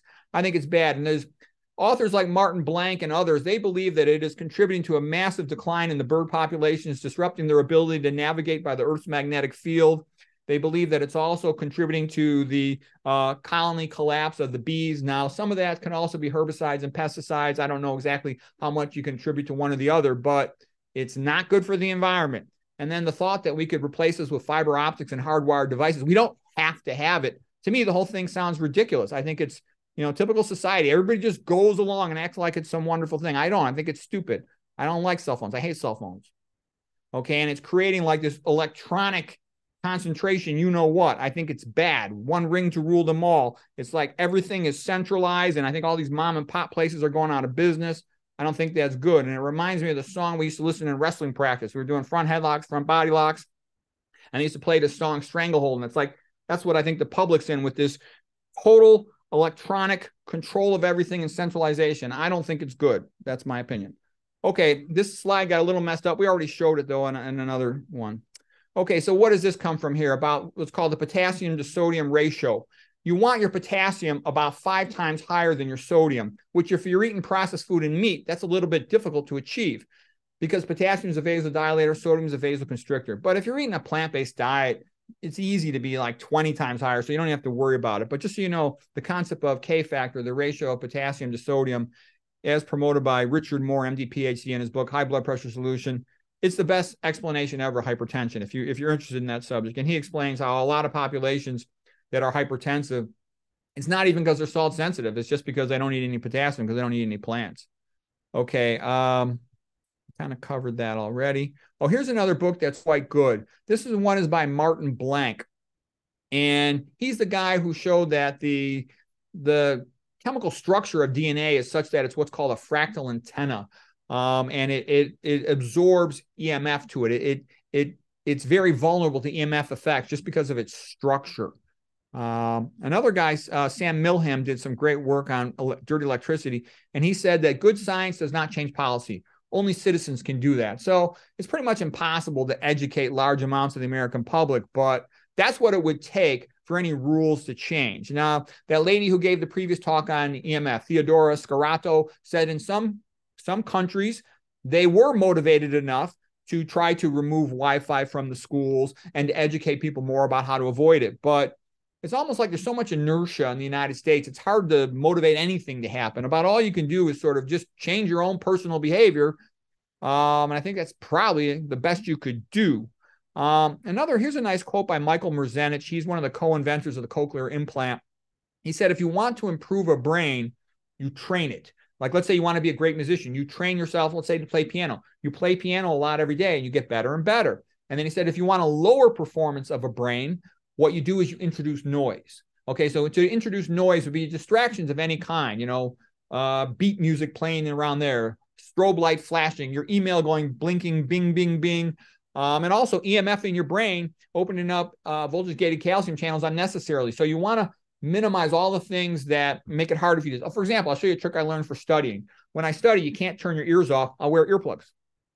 Okay, that way I don't hear anything and all the noise being made around my house. And I looked at all the memory champions, like the world champions of memory, and they would wear those things. And I know it helps. You get a little more intellectual bandwidth to do what you're doing. So I've also seen that I've been around some pretty smart people and some pretty talented athletes. I've seen guys who are world champion athletes and they lived like Spartans, really simple, entirely simple. And the reason is they're focusing all their energy on what they want to become great at, either some scientific task or some athletic task, and that improves their performance. So what I'm saying is modern human, we're kind of distracted all over the place to some extent in comparison, and this EMF contributes to that, as well as all the stuff in the processed food, in the air and the water, and it's degrading human performance, okay? And so the reason you'd want to do these things is if you care about your own personal performance, you want to avoid the noise, so to speak. Just a couple of abbreviations here. There's LOAD, is late onset Alzheimer's disease. And that's what the vast majority of dementia is. I don't even really like the word Alzheimer's. I've talked about that in previous lectures, but just say dementia. And again, what they're talking about is early onset dementia would typically be some type of genetic predisposition. Okay. But now they have a new word calling very early onset dementia. And they believe that there's more and more of this. And they think that the EMF is a contributor to that. Martin Pall is the biggest spokesperson in the scientific community talking about that. And it's of real concern. Okay. You can use your AM radio as an EMF sensor. All you do is turn it all the way to the end of the spectrum where you don't have a channel, and then just walk around your house, and where you hear more static, and the louder the static, the stronger the EMF in that area. Sort of a cheap way to quickly test things. There are things like tri-field meters you could buy to test stuff. I was real interested in testing all these things, many years ago when I first got married, had kids, and had a new house, and I wanted to test everything everywhere, make sure we put the kids' bedrooms in the best spot and avoid everything. I tested all the different routes that I would drive to my job, which ones had different EMFs coming off the power lines that I have to go under, make sure I don't have to stay under any power lines, that I don't have to sit parked at a red light by a bunch of cell phone towers. Anyways, I figured it all out and figured out the best routes. Okay. So I was into it at that time, but then, that was many years ago. I lost the darn thing since then, but that's one thing you could do if you're interested in that. Okay. This was just getting back now. We're talking about the DNA antenna concept that Martin Blank sort of pioneered. Like when you listen to a Bach fugue, it has an element of self-symmetry, repeating itself with a slightly different nuance, just like the art of Moritz Escher. It repeats itself, and that's also called a fractal. And there's self-symmetry, but it also changes gradually. And anyways, DNA structure of the double helix is very much like that. And unfortunately, it just has a tendency to be very sensitive to EMF effects. And you'll often see DNA breakages, okay? And they can test that with something called the Comet Tail assay. All right. And Martin Blank and Reba Goodman, they did a lot of work on this, and he wrote a book about it. It's a good book. I enjoyed reading the book. Okay, here is this guy right here is in the upper corner here is Henry Lai, and he figured this out a long time. And I thought that was kind of funny, is that his name is Dr. Lai. That's kind of a funny name for a scientist, but Dr. Lai is telling the truth. And he showed repeatedly, and it's been repeated by others, that this EMF of, in the range of conventional exposures causes DNA breakages. All right. And then there was another guy down here by the name of George Carlo. He also showed that there was damages to the cells causing something called micronuclei, which is thought to be a significant predisposition to cancer. So what happens to all these guys is first they try to discredit them, then they take their funding away. And so what I'm saying is this is a widespread problem in science. When somebody's doing really good, useful research, if you say something that the big corporations don't want, your funding gets taken away. They call the university. They try to get the scientists fired. It's unfortunate. So in our society, I can assure you, this happens all the time. Good scientists, good doctors, they try to help the public and they get fired. Industry's got the big money. So if the scientist or the doctor doesn't do what the big industry wants, they get either discredited or fired, et cetera, et cetera. So that's why you have to kind of be careful. Like when you read the scientific literature, you can't just say, well, the paper says this is good. If industry funds that paper, it's probably a bogus paper. And industry's got the money. They will buy the journal. They will buy the scientists. They buy the research. And then what they'll do is they'll publish 10 papers all saying the thing that they sell is good for you. And then what'll happen is you'll say, well, what about these other papers? I've got 3 papers showing this thing is causes problems. And then industry will say, look, there's 10 papers outnumber 3 papers. Therefore, the weight of the evidence is on the side of the commercial product. But usually the best papers are the ones that were done a long time ago when there was no commercial bias involved. So all of that's important because it takes some intellectual thinking to read scientific literature and come up with useful conclusions. And, you look at secondary gain. Are they trying to sell you something? Do they have something else that they gain from doing that? Is that where they get their funding from, et cetera? Okay, this is just another brief summary. And this is what I meant by nNOS. Neuronal nitric oxide synthose is number 1. There's one little stroke of writing to make the letter N. eNOS, there's 3 things coming off the side of the E. So it's NOS3. iNOS, there's 2 things. There's a dot, and then there's the vertical stalk. So you can remember that as 2 parts, and that's iNOS number 2, okay? That's how I remember them. That works, all right? So nitric oxide's got a little bit of a long half-life. We said it can diffuse into other locations and react in other spots. And something similar also happens with hydrogen peroxide. It has a little bit of a half-life. It can move around from one cellular compartment to another. Versus hydroxyl radical, it reacts immediately with whatever it contacts, okay? Okay, here's the mitochondria. You've got the outer mitochondrial membrane, which sort of separates it from the cytoplasm. Then you've got the intermembranous space. And then you've got the inner mitochondrial membrane. That's where electron transport is. Then in the center, you've got the mitochondrial matrix, okay? What happens in the mitochondria is it takes electrons that have been, taken off of glucose, for example, or off of fats, and it will pass them down this electron transport chain from weakly electronegative, I mean weak grabbers of electrons to strong grabbers of electron, like oxygen. Oxygen is the ultimate electron acceptor. It really wants to grab electrons. It's got a very high electronegativity, desire to grab electrons. It's next only to fluoride for its desire to grab electrons, okay? So it's the ultimate electron acceptor, and when it accepts that electron, it gets converted into water, H2O. Meanwhile, these pumps here in the inner mitochondrial membrane, they're pumping hydrogen protons into the intermembranous space, and they built up a gradient. It's a very powerful gradient. It's the highest gradient in the human body that I'm aware of, like negative 160 millivolts. And then it's almost like pressurized air, if you will. Then at the end of that, at complex 5, they will allow a hydrogen proton to come back down into the matrix of the mitochondria. And it's like a water wheel effect. And that will spin ATP synthase and it'll produce an ATP. That's how mitochondria make energy. That's how most energy is made in the human body. Okay, once in a while, you'll get some, this is normal. You get a little bit of oxygen, falling off the electron transport chain. Well, I'm sorry, you'll get an electron that falls off the electron transport chain, and it combines with oxygen to make superoxide. That's a free radical. And the cells are usually pretty good at cleaning that up. They got superoxide dismutase, SOD, converts it into water pretty fast, so they can handle it in normal, routine, small amounts. But when you've got mitochondrial inhibitors from toxic chemical exposures and from excessive dietary fat ingestion, especially saturated fat, you can start making too much of this superoxide here. And when you get too much superoxide, you'll start more and more combining it with nitric oxide and then producing down here in this lower left corner, peroxynitrite, ONOO, okay? And that's a problem because that can quickly lead to other free radicals being produced like hydroxyl radicals and destruction of the inner mitochondrial membrane. So destruction of a membrane is typically called lipid peroxidation. And if you got free iron in the mitochondrial matrix as well here, you can run the Fenton reaction. Again, Fe for iron, ferrous is like the Latin word for rust, and Fe for Fenton. And that also takes the hydrogen peroxide and will convert it into free radicals like hydroxyl radicals.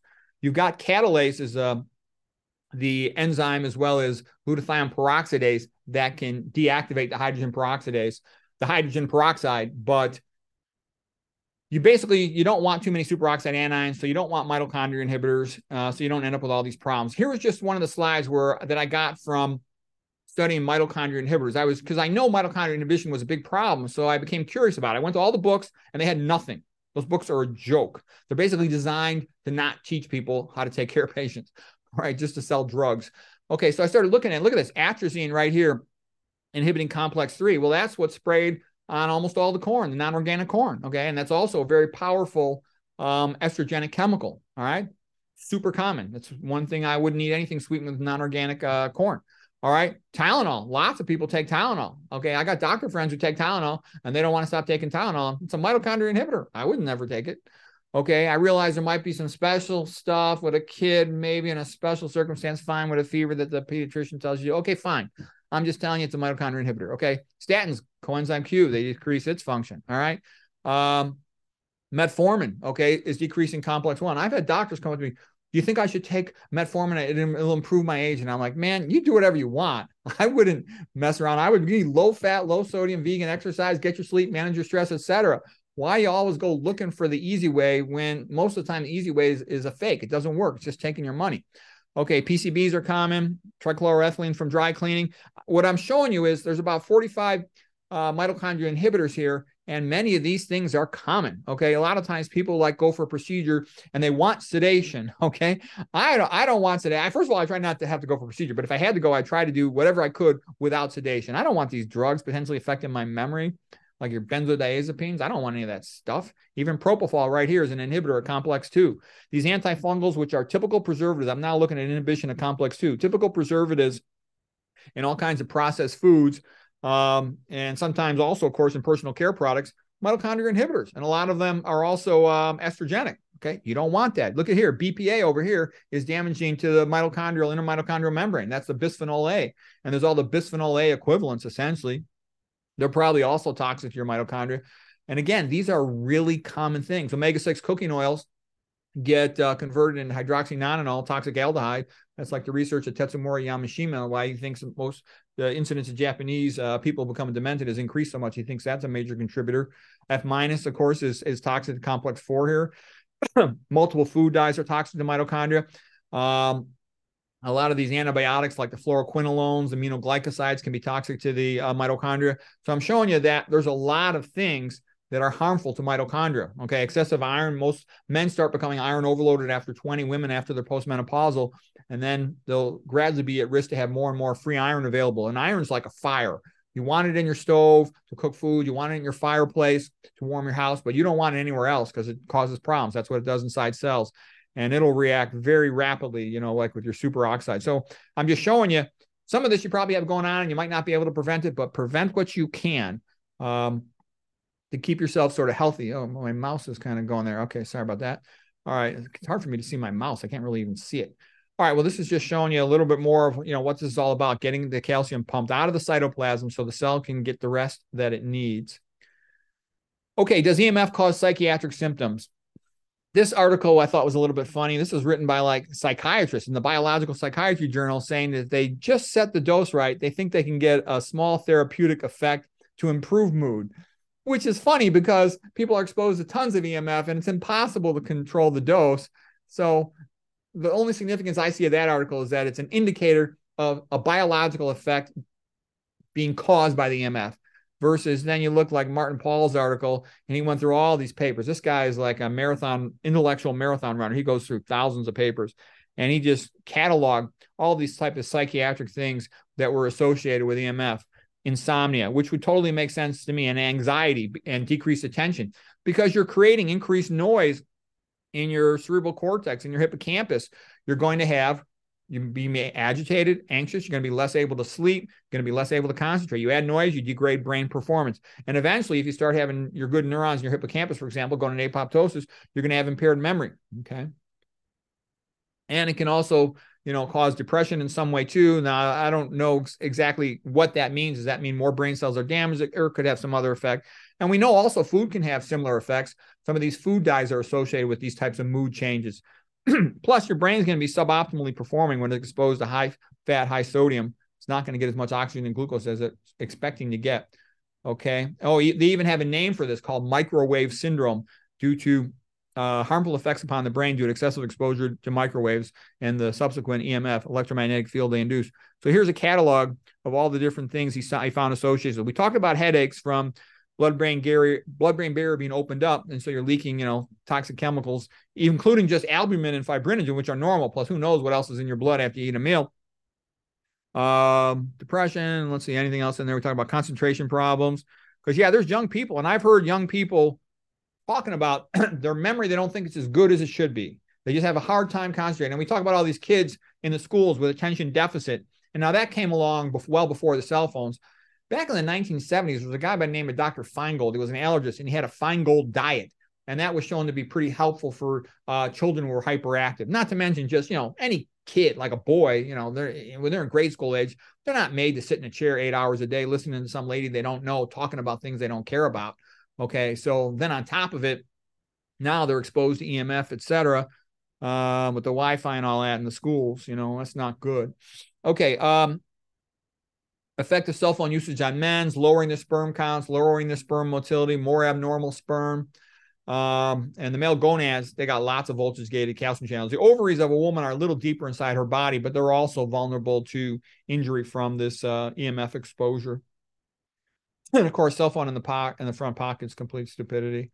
This is just showing increased incidence of miscarriages in women. And I've known women neurologists who worked near really powerful MRI magnets, like these research magnets. And a lot of them had all kinds of problems with their pregnancies and deliveries, they were telling me. Okay, let's see. Increased inos after transient occlusion. Oh, well, that's just showing ischemia. Well, we know ischemia can do it, because when you have ischemia, lack of blood supply means lack of oxygen. Then you're not going to be able to make as much ATP. You can't make as much ATP.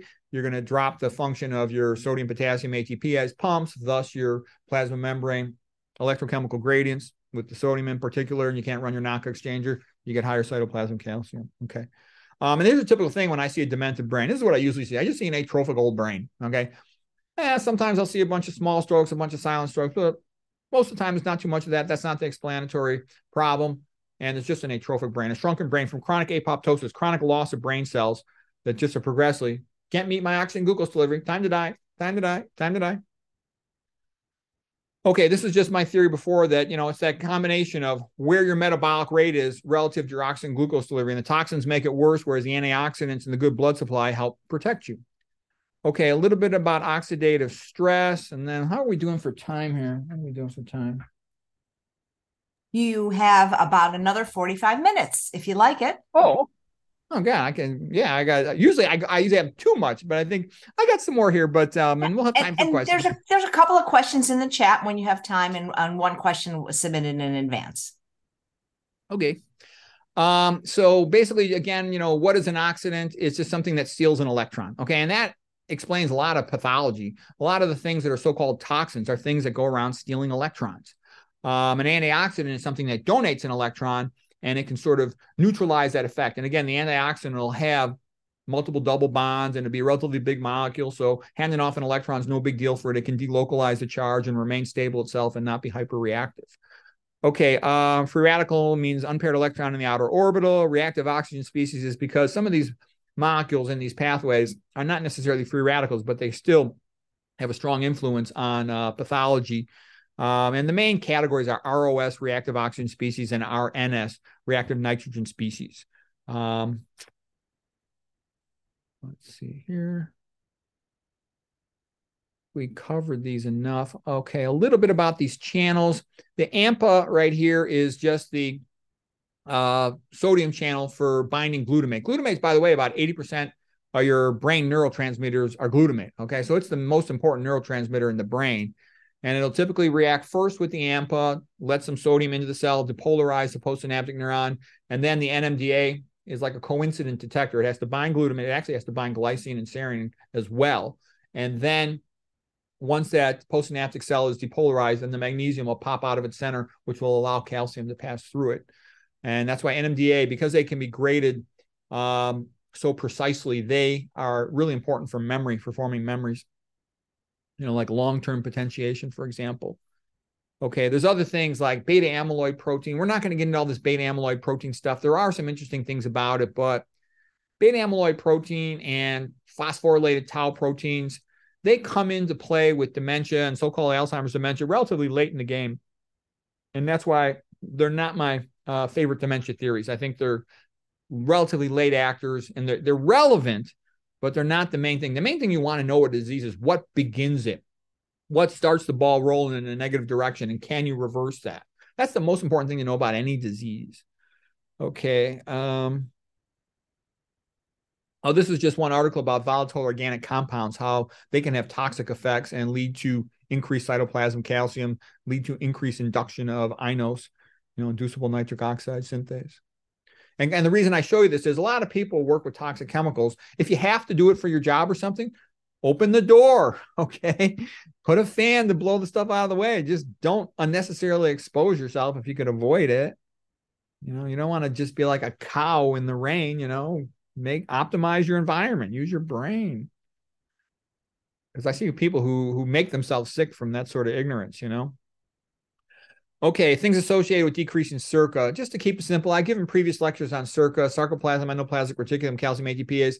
Anything that smells bad is probably bad for you. Anything sort of processed, with a bunch of preservatives in it and food dyes, it's bad for you. Just assume that it is, okay? Yeah, and that's like people will say to me when there's like some type of social event, why don't I have some junk food or, pizza or all this stuff? And they go, don't you want to enjoy life? And I'm like, you know what?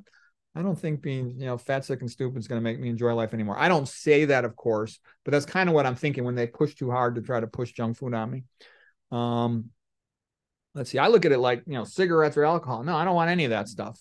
I want to try to keep my brain good as long as I can. I saw all these authors I saw some authors like Victor Hugo who retained greatness all the way up into his late years. In his late 70s and whatnot. Then I see the other authors, they just lose it by the time they hit their 60s. They're no longer sharp. They're no longer funny. And I'm like, I don't want that to happen to me. I want to try to keep mentally sharp and good as best I can. I'm 60, by the way. I think I'm doing pretty good. Okay. By the way, the other thing too, I'm going to brag here. I did 75 push-ups on Saturday in a row. And I eat super low protein because everyone says, oh, you need high protein or you're going to be sarcopenic, you're going to be weak. And I got all these young bodybuilder friends of mine and they're all taking supplements and protein supplements and all this crap. And I just said, no, you don't need to do that. Just stop putting your cell phone in your front pocket and microwaving your balls and lift with a little more intensity. You'll get stronger. You don't need to do that. Okay. Let's see what else here. That and $1.50 will get you riding a bus, but it makes me happy, and you get older in life, a lot of things are sad, so you need to have some things that make you happy to counteract the sadness. That's part of life. And you want to do something good, whatever it is, sort of counteract the negatives in life. That's how you balance it out. Okay. So anyways, these are a whole bunch of things. Some of these estrogenic chemicals are also SERCA inhibitors. Problems associated with decreased SERCA levels. Well, they cause kind of health problems all over the place, but for today, we're just emphasizing the brain effects because that's, I think, most relevant. Okay, what else increases SERCA? It's pretty much the same stuff, all makes you healthy. We talked about these things before. Get your sunshine, get your exercise, manage your stress, maintain your social relationships, whatever else gives you a sense of purpose in life. Maybe it's religion for you. All of those things improve your health. Watch out for these things that cause vicious cycles because you have to break that cycle. So stop introducing the problem. Stop introducing the junk food, the processed food, the alcohol, the tobacco. Minimize your EMF, and then your body's natural healing can take its place. The body wants to get better. This is just a quick summary of some of the different vicious cycles. So usually it's the person repeatedly exposing themselves to something. Sometimes you can't completely avoid it. There's air pollution and you can't move. Do the best you can with it. And I guess this EMF is like electro pollution, if you will. Okay, this is even just showing there's a lot of little mechanisms, especially that peroxynitrite, ONOO. It's really tricky. It basically goes around and destroys everything that would minimize its amount. So it just keeps drifting upward. That's another reason why you want to stop things before they become like that, start heading into irreversibility. Okay, this was just another picture of peroxynitrite going around, destroying the plasma membrane, calcium ATPase, destroying the SERCA, destroying the mitochondria, all the things to lower cytoplasmic calcium. So thus it kind of keeps its own levels high until it destroys the cell, kills the cell. Okay, what was this? This is just some papers, doing what I just said peroxynitrite does. And there's lots of papers. Like I said, there's Martin Pawel. He went through thousands of papers. Okay. His book is a really dense book. Okay. I usually blow through paperbacks in a week. Okay. It took me 2 weeks to read his book. There's so much detailed, going through papers like this. And so that's what it all comes down to is you want to avoid those things because you get this pathway going of increased inducible nitric oxide synthase, increased chronic positive feedback, vicious cycle loops of elevated cytoplasmic calcium. Your brain cells are going to get destroyed by that. Okay, and I worry about that effect on, the kids' schools, okay? Being exposed to all that Wi-Fi from a young age while they're more fragile. Kids are more fragile because they have a thinner skull, so the EMF effects penetrate deeper into their brain. Their brain's also less myelinated. It's got more water in it, and that actually leads to the EMF having a worse effect. Plus, their neurons are developing. They're not as established yet, so they're more vulnerable in all these different ways, okay? Oh, here was something interesting showing that fiber helps protect the blood-brain barrier. We've talked about this before. When you eat the fiber, it goes down into your gut. The bacteria convert it into short-chain fatty acids, 2-carbon acetate, 3-carbon propionate, 4-carbon butyrate. Especially the butyrate is used to make tight junctions in your gut lining cells, your enterocytes, colonocytes, all right, enteric lining cells, epithelial cells. Anyways, the point is they actually do the same thing in the brain. So eating that dietary fiber helps you to maintain your blood-brain barrier, which I thought was, was great news. And another thing, too, is one of the reasons, why does this keep coming up? It's because I actually think that the low-fat vegan diet is a species-specific diet to make humans healthy. You go to the zoo, the zookeeper knows this is what you feed, the lions and tigers and bears and monkeys and everything else, because it's his job to keep that animal alive and to keep it healthy, okay? And what I'm saying for humans, that's the diet that keeps us alive and healthy, and it has so many effects because we're designed to eat that way that it helps prevent these problems as much as they can be prevented. So here's just another paper showing that blood-brain barrier is protected by short-chain fatty acids. And they say microbiota-derived short-chain fatty acids, which I think is funny. It probably helps them get the article published. If they said vegan diet-derived short-chain fatty acids, they might not publish that. But you say, oh, microbiota-derived. Oh, yes, we must give them a probiotic. It's all BS. You just eat the fiber, eat the plant food. Okay, animal foods don't have any fiber. I got this slide from this guy who's like a nutrition expert from India, Gurmeet Singh Mangu, and you're like, there's no fiber in animal foods. There's no fiber in oil and in sugar, okay? So you're not going to get it from processed food. You're not going to get it from meat. You're not going to get it from oil, okay? Just eat the plant food. Eat your greens. You get a lot of good things from greens. People think, oh, the salad is so boring, but that's got a lot of your nitrates to produce the good type of nitric oxide, endothelial nitric oxide, opening up your arteries. And it's got a lot of other nutrients, even ones we don't even know their names, and it's got a lot of fiber. Okay, so what else can we do? Oh, there's something called the inverse square rule. And what's that all about? So what that means is, let's say I'm standing right here about 2 feet away from this computer. You get 1 over the inverse square. So 1 over 2 squared is 1 over 4, 1/4. And then I move 4 feet back. Then I get 1 over 4 squared, which is 1 over 16th. So 1/16 versus 1/4 of the dose. You get a dramatic reduction in dose by moving just a small distance away. So increase your distance. Hold your phone away from you. Don't be sitting next to your Wi-Fi router if you have to have one. And, avoid it to the extent you can. Don't buy a house near a power line or a cell tower. Shield things as you can. Like I told you about my crazy bed that I get made fun of, but I don't care. I was like, go ahead and make fun of me. Okay, we'll see who has better concentration in the future.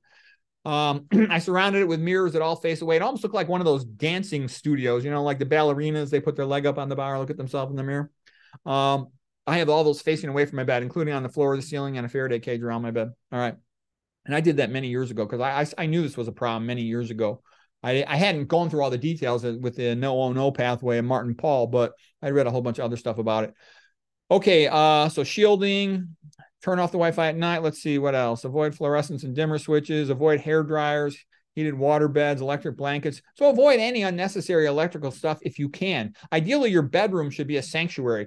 I've even heard experts saying you should change your alarm clock to battery operated. You want like as little to no electricity in your bedroom as you can, because you spend a lot of time in your bed sleeping at night.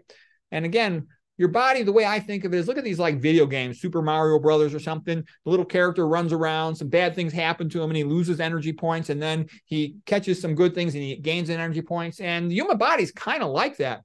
So you don't want to waste your healing energy just dealing with stuff that you could have avoided. So you want to save that healing energy to protect you from other diseases or other problems that are not so easy to avoid. That's actually, I think, a good way to think about health. Okay. And I can also tell you, doctors don't know these things because, I know lots of doctors. I talk to a whole bunch of doctors every day, and I know exactly what they know and what they don't know. Doctors are basically trained in internal medicine. Medical school is preparation to become an internal medicine doctor. And all the books say, don't know what causes this disease, partly genetic, multifactorial. Let's give them a pill. Maybe we could slow it down. That's like almost every single chapter. You don't even have to know the disease. Just say any common disease. That's probably what the book says. There's some exceptions to that, but that's probably what it says. So they're not going to know all these concepts and these things about a threshold. Last straw broke the camel back. Don't add any straws to the camel's back. These are useful concepts. Like I said, I wish I'd known all these things before. I would have never been fat in my 30s, and I would have been able to keep my parents alive a lot longer. Okay, what else? Don't give kids a cell phone if you can avoid it. We talked about Wi-Fi could easily be changed to hardwired in your house to fiber optics in a more extensive way. Oh, I even heard you should change your eyeglasses from metal to plastic. That and the metal springs in your bed mattress can have an effect to increase the EMF around you. And the metal frames on your eyeglasses apparently increase the amount of EMF attracted towards your head. So, yeah, I mostly wear my glasses for driving. I don't really need them other than for driving, Okay, let's see. What else? You don't want things near the big electronic appliance, especially if it's on the other side of the wall. Avoid that. Don't put the baby's bed near that stuff. And don't smell up the kid's room. Some people are having a baby and they paint the room and they varnish the drywall on the floor. No. The baby doesn't want to be inhaling all those chemicals, potential SERCA inhibitors. Okay, I knew some lady, her kid she thinks chronic fatigue from that sort of thing. That's that book, Calcium Connection by Brenda Brody. I thought that was a good story. Okay, no Wi-Fi in the schools. That's a bad idea. Knowing what I know now, I wouldn't want my kid going to school with Wi-Fi, and I realize a lot of them have it. Let's see what you can do about that. All these electronic monitors, all this electronic stuff, we're not really made for it. Humans, we're not. We try to pretend it's no big deal. Well, it is. Okay, what? We talked about AM radio, cheap meter. Potentially buy yourself one of those tri-field meters to measure the stuff around your house if you want. Don't stand next to electrical boxes. Like if you're in a lunchroom where you eat at your job, you have a little tiny spot to eat. Don't sit with your back right next to the electrical box transformer, okay? The closer you are to it, remember the inverse square rule, you minimize your exposure by being farther away from it. So, or go eat in a different room. Okay, what else to prevent? Stuff we already pretty much talked about. And like I said, too, I try to avoid all these mitochondrial inhibitors and SERCA inhibitors because in the end, the net effect of a mitochondrial inhibitor or a SERCA inhibitor is they all end up being like an excitotoxin, elevating cytoplasm, calcium, and then leading to all the secondary effects: excitotoxicity, overactivation of a neuron with potential risk of neurovascular uncoupling and subsequent neuronal death or neuronal dysfunction. So you want to avoid that stuff.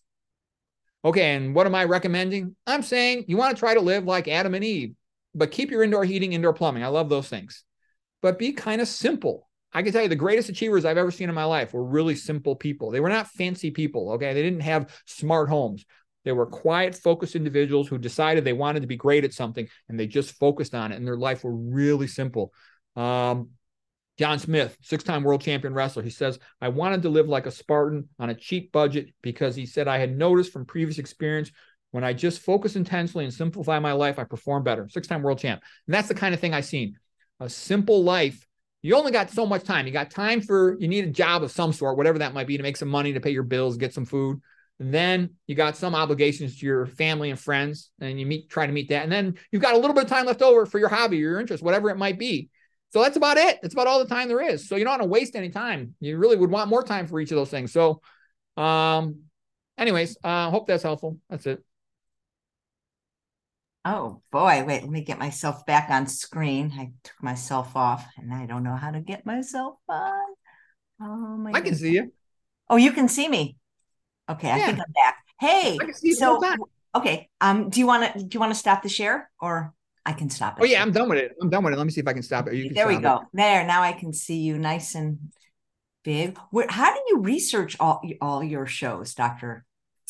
Well, I have a secret. Did I ever tell you about my magic bathroom? I think so. Yeah, basically, I saw Mozart. He had wrote to one of his friends. He had diarrhea for a while, and he wrote a letter to his friend. I think it only fitting to write while shitting. And I thought to myself, you know what? That's kind of clever. Why waste that time? So I put a little portable table in my bathroom. I saw the Monty Python skit where they said, every sperm is sacred. And I thought, you know what? Every void is sacred. So I'll always read a paperback.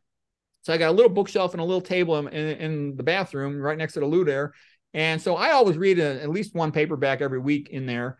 I'll read a textbook during number twos. And then in the car, I always listen to an audiobook.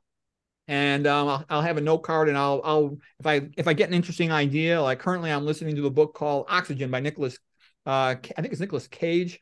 He wrote the other book, Transformer 2. He's a biologist, biochemist who studies the origin of life and the biochemistry of it. And anyways, I pick up some interesting thoughts on oxygen and oxidative stress from that. And then what I also do is I try to read an article while I'm eating dinner or watch an educational video. And I just have the philosophy. I work full time. I mean, I wish I could retire and just do this stuff full time, but I can't because I got kids in school. I got to help pay their tuitions. So anyways, I'm constantly grabbing at knowledge wherever I can get it. And it just adds up. And then I'm pretty good at having what I would call an information management system. So I'll all collect it into a file, and then I just organize it, and I'm ready to go. And it's kind of fun for me to do it. You know, it took me all these years to accumulate all this knowledge. I'm happy to share it. Well, good. It seems like you really enjoy it. Yeah, I do. I sort of feel like that's like my purpose. You know what I mean? You gotta go with what you got. You know, if you're 7 feet tall, you can play basketball. Okay. I'm not 7 feet tall. Okay. And if you're a certain age or you live in a certain place, different things become available to you. And it's almost like, for me, the thing that's available is I can sit down, read and study and give lectures about it, make videos about it. And so I think that's about the best way I can spend my time at this part of my life. Did you always want to be a doctor? Yeah, I wanted to be a doctor, but it was kind of weird. When I was in high school, I was a great athlete. I wanted to be national champion, Olympic champion, then be a college coach like at University of Iowa or some other great wrestling team. And I love being a wrestler, and it was fun. Wrestlers are good guys, real honest, no bullshit, and it's fun to compete. And so that's how I envisioned my life. And then all of a sudden I got injured, and I'm like, oh my God, it's like I lost my identity. I couldn't compete in the state tournament my senior year. That's how I got recruited to Stanford. And it was then like I had to reinvent myself.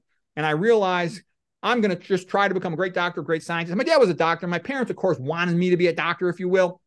And so then I didn't know what I was going to do, but I just pushed as hard as I could. And I think it was essentially Alfred Adler inferiority complex. I felt so bad that all my friends went on to be like World Cup champions, All-Americans, national champions. My coaches were world and Olympic champions. And I'm like the low man on the totem pole. And I was so pissed off that I was always a low man on the totem pole with my friends.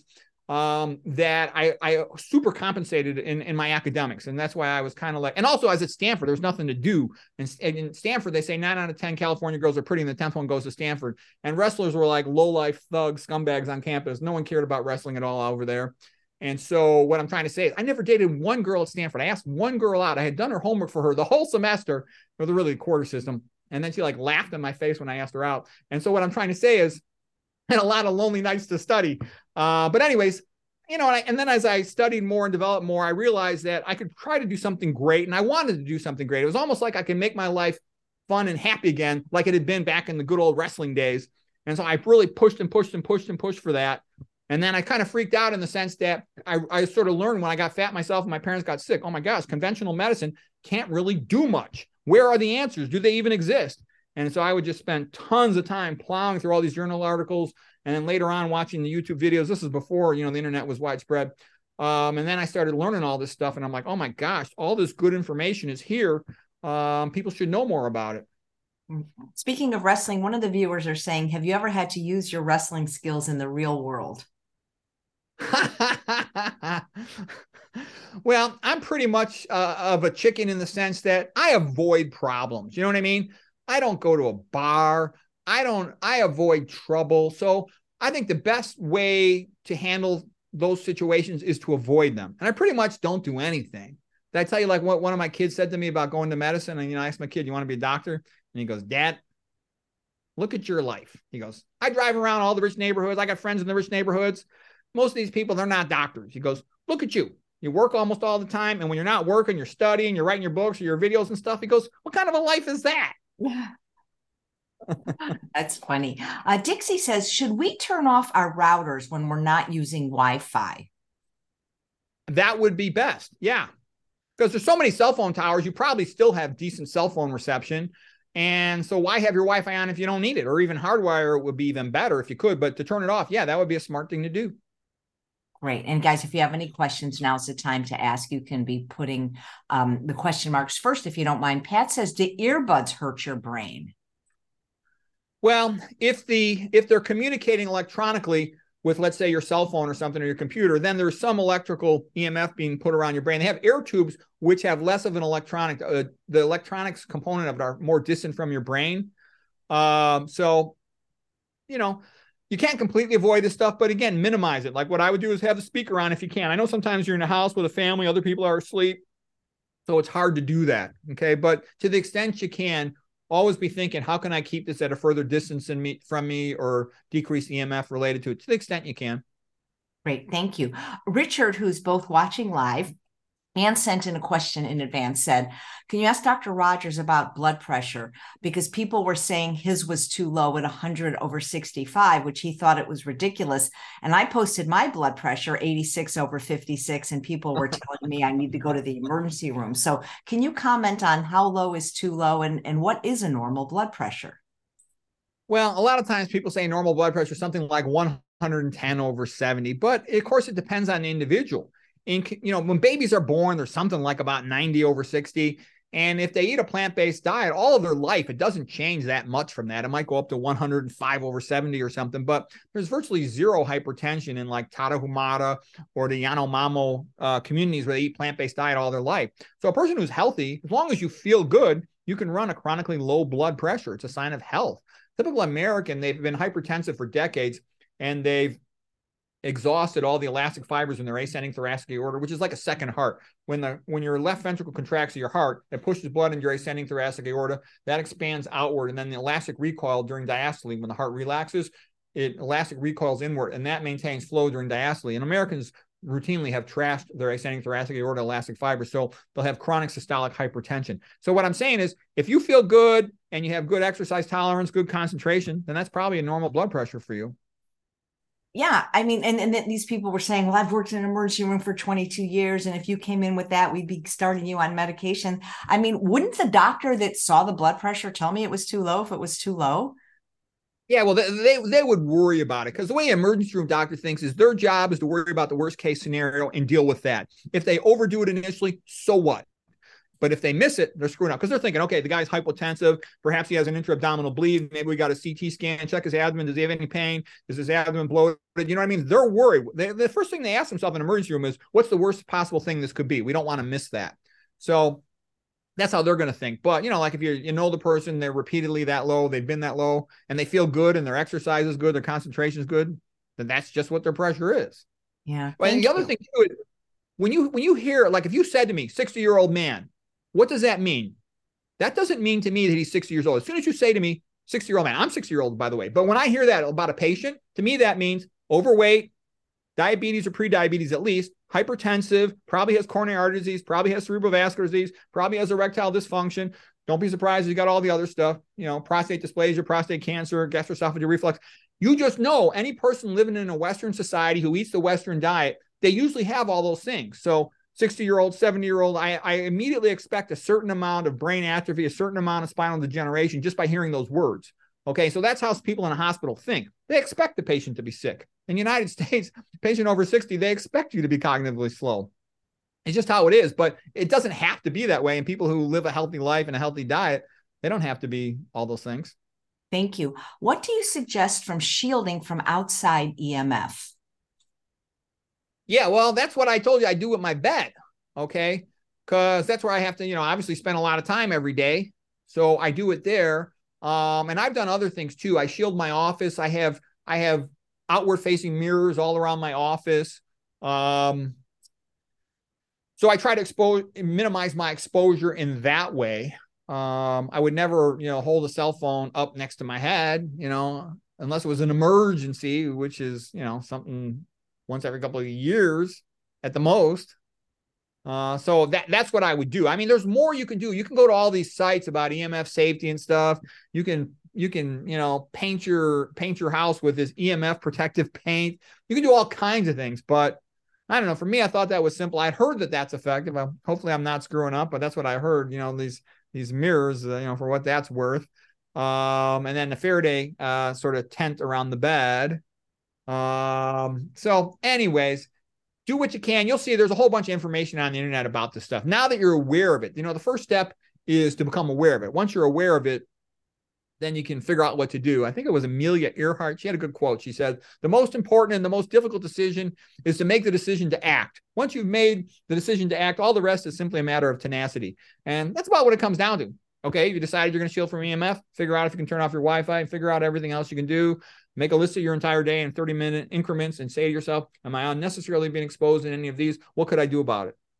Thank you. Here's a question, and it is about grounding. Has Dr. Ron Rogers ever investigated this?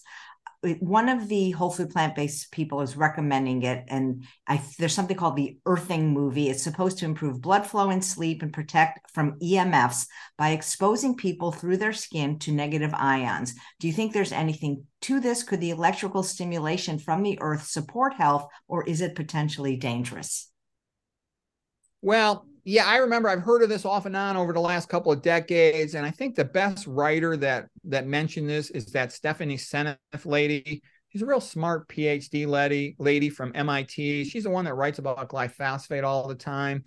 And the gist of it being like the cholesterol sulfates, negative charges on the endothelial glycocalyx. Okay. In the human body, red blood cells have what's called a zeta potential around themselves, meaning a negative charge because of cholesterol sulfates, because of sialic acids, for example, which is like a glucuronic acid attached to a glucose. Anyways, they'll have a negative charge around themselves, and the benefit of it is the other RBC will have that negative charge, so they bounce off of each other, they repel each other, which is what you want. You don't want your red blood cells sticking together and forming a clot. And then the endothelium has a lining. It's called a glycocalyx. They're like trees sticking up from the side of a hill. And they also have a negative charge on them. So do the white blood cells. They all have zeta potentials, negative charges on their outer surfaces, so they don't stick together. Okay, so the gist of it, what Stephanie Seneff says, she says when you walk barefoot outdoors, you get some negative charges from the earth come into your foot, and that they help replenish the negative charges of your zeta potential. So do I know for sure if that's true? No, I don't know. But I think we all know there's few things in life that feel better than walking on the beach in the sunshine, in the water. I mean, that's about like as good as life gets in terms of the physical feeling of being outdoors. So I think there might be some truth to it. You certainly got to make sure you're in a place where it's safe to walk barefoot. Okay. But I think there might be some truth to it. I think she might be right. Cause that lady, Stephanie Seneff, when I would double check the things she says, there was usually, pretty good science behind them, except, she doesn't know nutrition, None of these PhDs practically know nutrition. Okay. But that's another side. I wouldn't trust her advice on nutrition. Anyways, there might be something to it along those lines. It somehow helps replenish negative charges, which are beneficial to one's endothelial glycocalyx, thus making our blood less coagulable. That's the gist of what I got from it. And I know it feels good for what that's worth. Thank you.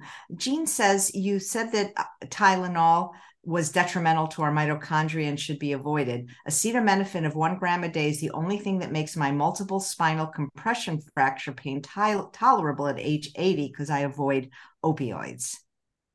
Okay, well, I would rather see Tylenol than opioids because opioids are pretty dangerous. So it's underestimated by people how dangerous they are. I know a bunch of people who had a family member or a relative die because of opioid overdose. They're real dangerous. I remember I used to run a pain management clinic where I used to do all the spinal epidural steroids and selective nerve root blocks and all that kind of stuff.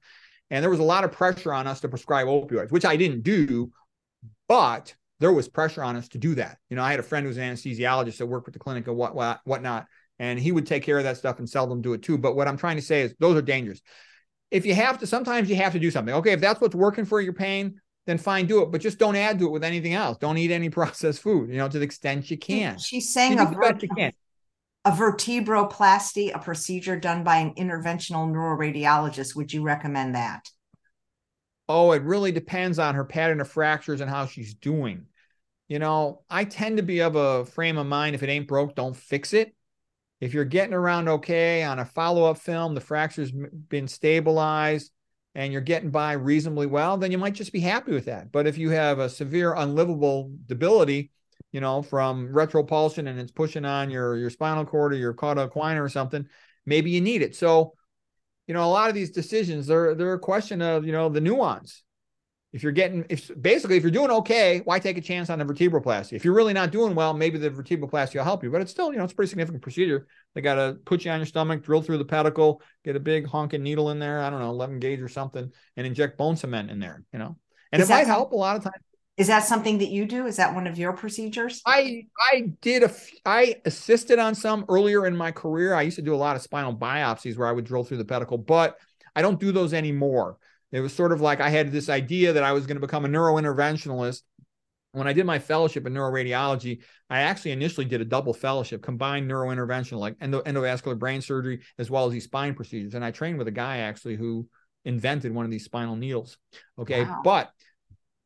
But then what happened was I saw neurosurgeries taking over endovascular neurosurgery. So I'm like, okay, forget it, because a 19-year full professor got pushed out. It's actually Glenn Jeremiah. He's the guy who invented the needle, the Jeremiah needle. Okay. And he was a great neurointerventionalist. And I'm like, this guy's a 19-year full professor and he's getting pushed out. How am I, a young guy going to make a career in this field? Forget this. So I said, forget endovascular interventional neuro. And I just went with conventional diagnostic neuro in that context. But anyways, like I said, every procedure's got risk, benefits, and alternatives. And my attitude is always, you don't take the risk unless there's a big benefit and you sort of need to. I don't just go things for the heck of it because, problems do happen. Patients tend to think everything always works and there's no complications. In reality, complications happen. So you don't take the chance unless you have to. Great. Thank you. TS asks, have you seen the white spots in the brain diminish with a whole food plant-based diet, or is that scarring that doesn't go away?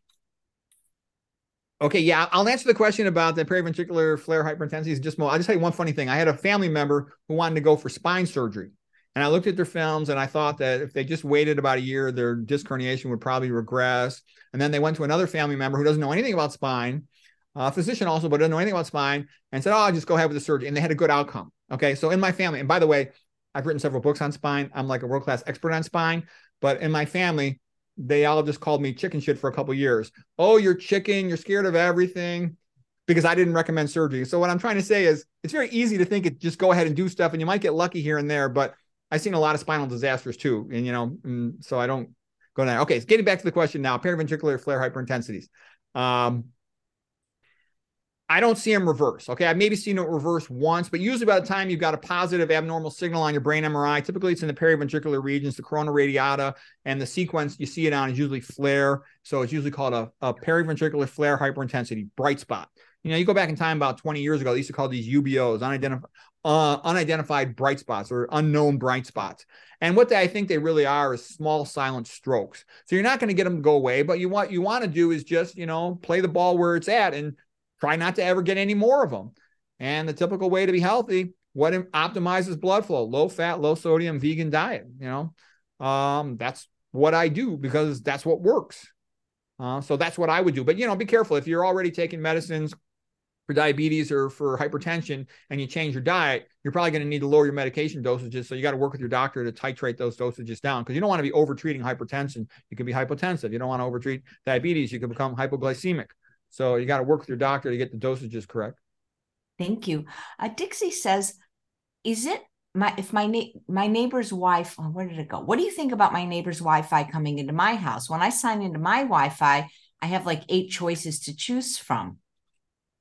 Mm-hmm. Yeah, so that means you're getting more exposure, So you can do these things I just talked about, the Shield, for what that's worth. See if that helps. Yeah. What about Bluetooth headphones, asks Gina. Are those a better choice and for children? Those give some EMF. I would best recommend they avoid all that stuff as much as they can. I think all this modern stuff, I really don't like it, and I don't think it helps children. A lot of these kids play video games, and young boys get addicted to video games, and it makes them kind of crazy. I had a problem with one of my sons was addicted to video games, and he was like an A student. Then he started flunking all his classes in school. He would wake up early on a weekend to play video games, or he'd have friends come over to play video games, or they would play online video games with strangers, all kinds of craziness where they were just obsessed with it. And eventually I got rid of it, and he hated me and he wouldn't speak to me for 6 months. So I don't know what the kids wearing those Bluetooth or those ear tubes for, but I think video games are bad. And I think cell phones are bad for children. I think cell phones make children stupid. That's my opinion. That what also happens is Ayn Rand wrote a great book, a great essay about this. Her essay was called Comprachicos. Okay. And the gist of it was that when a child is around adults or older persons, like an older sibling or something, they learn stuff because the older person knows more than they do about a lot of things. When they get a cell phone, all of a sudden the entire world becomes irrelevant other than their peer group. And they're constantly texting each other. They're very tied in, 24/7 to their peer group. And you'll have all kinds of problems with kids. They'll try to sleep next to their phone in case they get a message, they can send a text back. It's next to their head all night long. They freak out if you try to take it away from them. And what I'm trying to say, like I mentioned with my daughter, that I was very unhappy about that she became a different person once she got a cell phone. She had zero interest in speaking to me again, or zero interest in reading books. All that mattered was their social life. So I'm not a fan of cell phones and electronics for kids. I think a lot of like the rich, smart people, the sort of famous billionaires, a lot of them, they'll put their kids in a school with no Wi-Fi, even better yet, no computer. Read a book, have a conversation, interact with the world. I think that makes you smarter. Thank you. Okay. Let's see. Okay, this is really, this is an interesting question. When you were younger, did you have any food addictive behaviors, or were you just eating the wrong food? Well, I didn't. The reason I got fat in my mid-30s was I kind of just mentioned it. I tried to do 2 fellowships simultaneously, diagnostic neuroradiology with endovascular brain surgery, and neurointerventional, it's also called. So I was working a super long day, then had a wife at home with the baby. That same year, I authored a textbook. I wrote the Pocket Radiologist book of interventional radiology for Amorsis Elsevier. Okay. So that's a lot to do in 1 year. Plus, I wrote the fellowship manuals for interventional procedures during the fellowship program. And I also wrote the MRI, CT, neuroradiology protocols for how to run the CAT scan and the MRI machines. Okay. So I did a lot of stuff in 1 year. And I wasn't sleeping hardly at all. And I got fat. I ballooned up. I'm about 5'9", and I ballooned up to 220 pounds, which is fat for me. And then I just figured, well, no big deal. Exercise more and eat less. I'll lose the weight, And then afterwards, but I couldn't lose the weight for a couple of years. And then my sister-in-law, she said to me, if you know so much about nutrition, Mr. Doctor, why are you so fat? And that's when I realized I really got to start studying to figure this all out. But that's why I became fat. Because I wasn't sleeping, I started drinking those Frappuccinos. I was drinking like 5 of those a day. And I would eat Pop-Tarts or whatever I could get my hands on quick because I was always in a hurry. It was stupid, but I didn't know any better. And by the way, I was like one of the best biochemistry students in the entire United States when I was in medical school. Nutrition wasn't included. They say nutrition is included, but they don't really teach you any nutrition. They don't teach you what to eat. They don't teach you anything. All they say is high cholesterol causes atherosclerosis. So I learned the hard way. Luckily, though, once I started studying nutrition, I lost the weight, and everything else has been fine since then. And I progressively gotten more careful as I've gotten older, because you get more fragile as you get older. So you got to be more careful if you want to stay healthy. Right. Are you familiar with something called lipogems, a newer procedure to help a knee heal? What is that? Like injecting something in the knee or something? I'm not sure. Richard is asking if you recommend it. It has something to do with liposuction on the knee. It sounds like he says, according to Yeah, studies, it I'm works. not familiar with that procedure. What I could say is, though, again, I would maximize everything I could with the whole, low fat, low sodium, vegan, all that kind of stuff. And then afterwards, make a decision based on that. But I don't have experience with that procedure, so I don't know. People are asking if you think colonoscopies are safe and what sedation one should get for a colonoscopy. I can tell you, I usually think the way McDougall does on a lot of things. And I think McDougall's really smart and he really knows literature well. And he's a pretty big nerd. He sits around reading all the time, and now he's retired. So he's got even more time to read. I'm jealous of him. Okay. He studied these things pretty carefully. He's a smart guy. All right. So I trust what he says. And again, I'll just give you, I'm going to tell you this joke again. You might have heard me say it before, but it's from the movie Colors with Robert Duvall and Sean Penn in Los Angeles. So sort of about the gangs in Los Angeles, but the gist of it is there was an old cop and young cop, okay? And there's an old bull and a young bull. They're on top of a hill, okay? And the young bull says to the old bull, look down there in the valley, all those cows walking around. Why don't we run down there and we can have sex with one of those cows? And then the old bull says, why don't we walk down there and have sex with all of them? Okay. And so what I'm trying to talk about here is conventional medicine always says, this is atherosclerosis, high cholesterol, take this pill. This is high blood pressure, take this pill and this pill. Okay. This is hiatal hernia, gastroesophageal reflux, take this pill. It divides all these illnesses into different things and says, take all these different pills. They're all separate things. And what I'm saying is when you go low fat, low sodium, vegan, manage your stress, get your exercise, get your sunshine, maintain your social support, you do that, you tend to cure a whole bunch of things and you don't have any side effects from doing it. So what I'm saying is you want to max out on all that stuff first, all the advantage and benefit you can get without any side effects. And if you still have a problem, maybe you do need something more than that. Maybe you do need a surgery. Maybe you do need a pill, but why not get all the benefit you can get free of charge, so to speak, free of side effect? So I would do all that stuff first. But I know from personal experience, even talking to the family members and physicians and all this stuff, quite often people always want to look for a quick fix, but most of the time there is no quick fix. So it's good to, do what you can first. Anyways, that's kind of what I would say. Great. Well, thank you so much, Dr. Rogers. This was wonderful as usual. Well, thanks. Great. And thanks all of you for watching another episode of Chef AJ Live. Please come back at 11 a.m. tomorrow for Plant-Based Classics with Lauren Bernick. She's going to be doing a vegan dessert palooza and making lemon bars and chocolate peanut butter ice cream. Vegan, of course. What do you plan for Thanksgiving, Dr. Rogers? Well, you know what they say, for a middle-aged man, life's pretty easy. When you're at work, you just do what you're supposed to. Over there, when you're at home, you just do whatever the wife says. I don't ever plan anything. Do you do anything special? Is it a vegan Thanksgiving? Well, they always make some vegan food for me. I'm the only 100% vegan in my circle, but I can tell you, the more time goes by, the more everybody sees that I'm right. That's what always kind of happens. Okay. And so they all see that out of all the extended family, out of all my doctor friends, all my hospital friends, I'm aging the best. I'm 60 years old. Okay. I don't got nothing wrong with me. All right. But most people, they just won't take that challenge. I think kind of like they got herbivore physiology, flat teeth to chew plant foods and a jaw that goes side to side. They also tend to have herbivore mentalities. The herbivore, the safe place to be is in the middle of the pack, conformist. All right. But in the modern world, that just gets you, all these Western diseases. So, but as far as, social stuff, I also notice, I don't have that much energy. It's sort of like I put the little energy I have into my academic science stuff and into my weightlifting and stuff like that. So I don't really have too much, because in the end, I'm going to have to do what the wife says anyways. So why even bother thinking about it is kind of how I look at it. All right. Thanks, Dr. Rogers. It's always a pleasure. Yeah. Take care, everyone. Have a great Sunday. Yep. Bye-bye.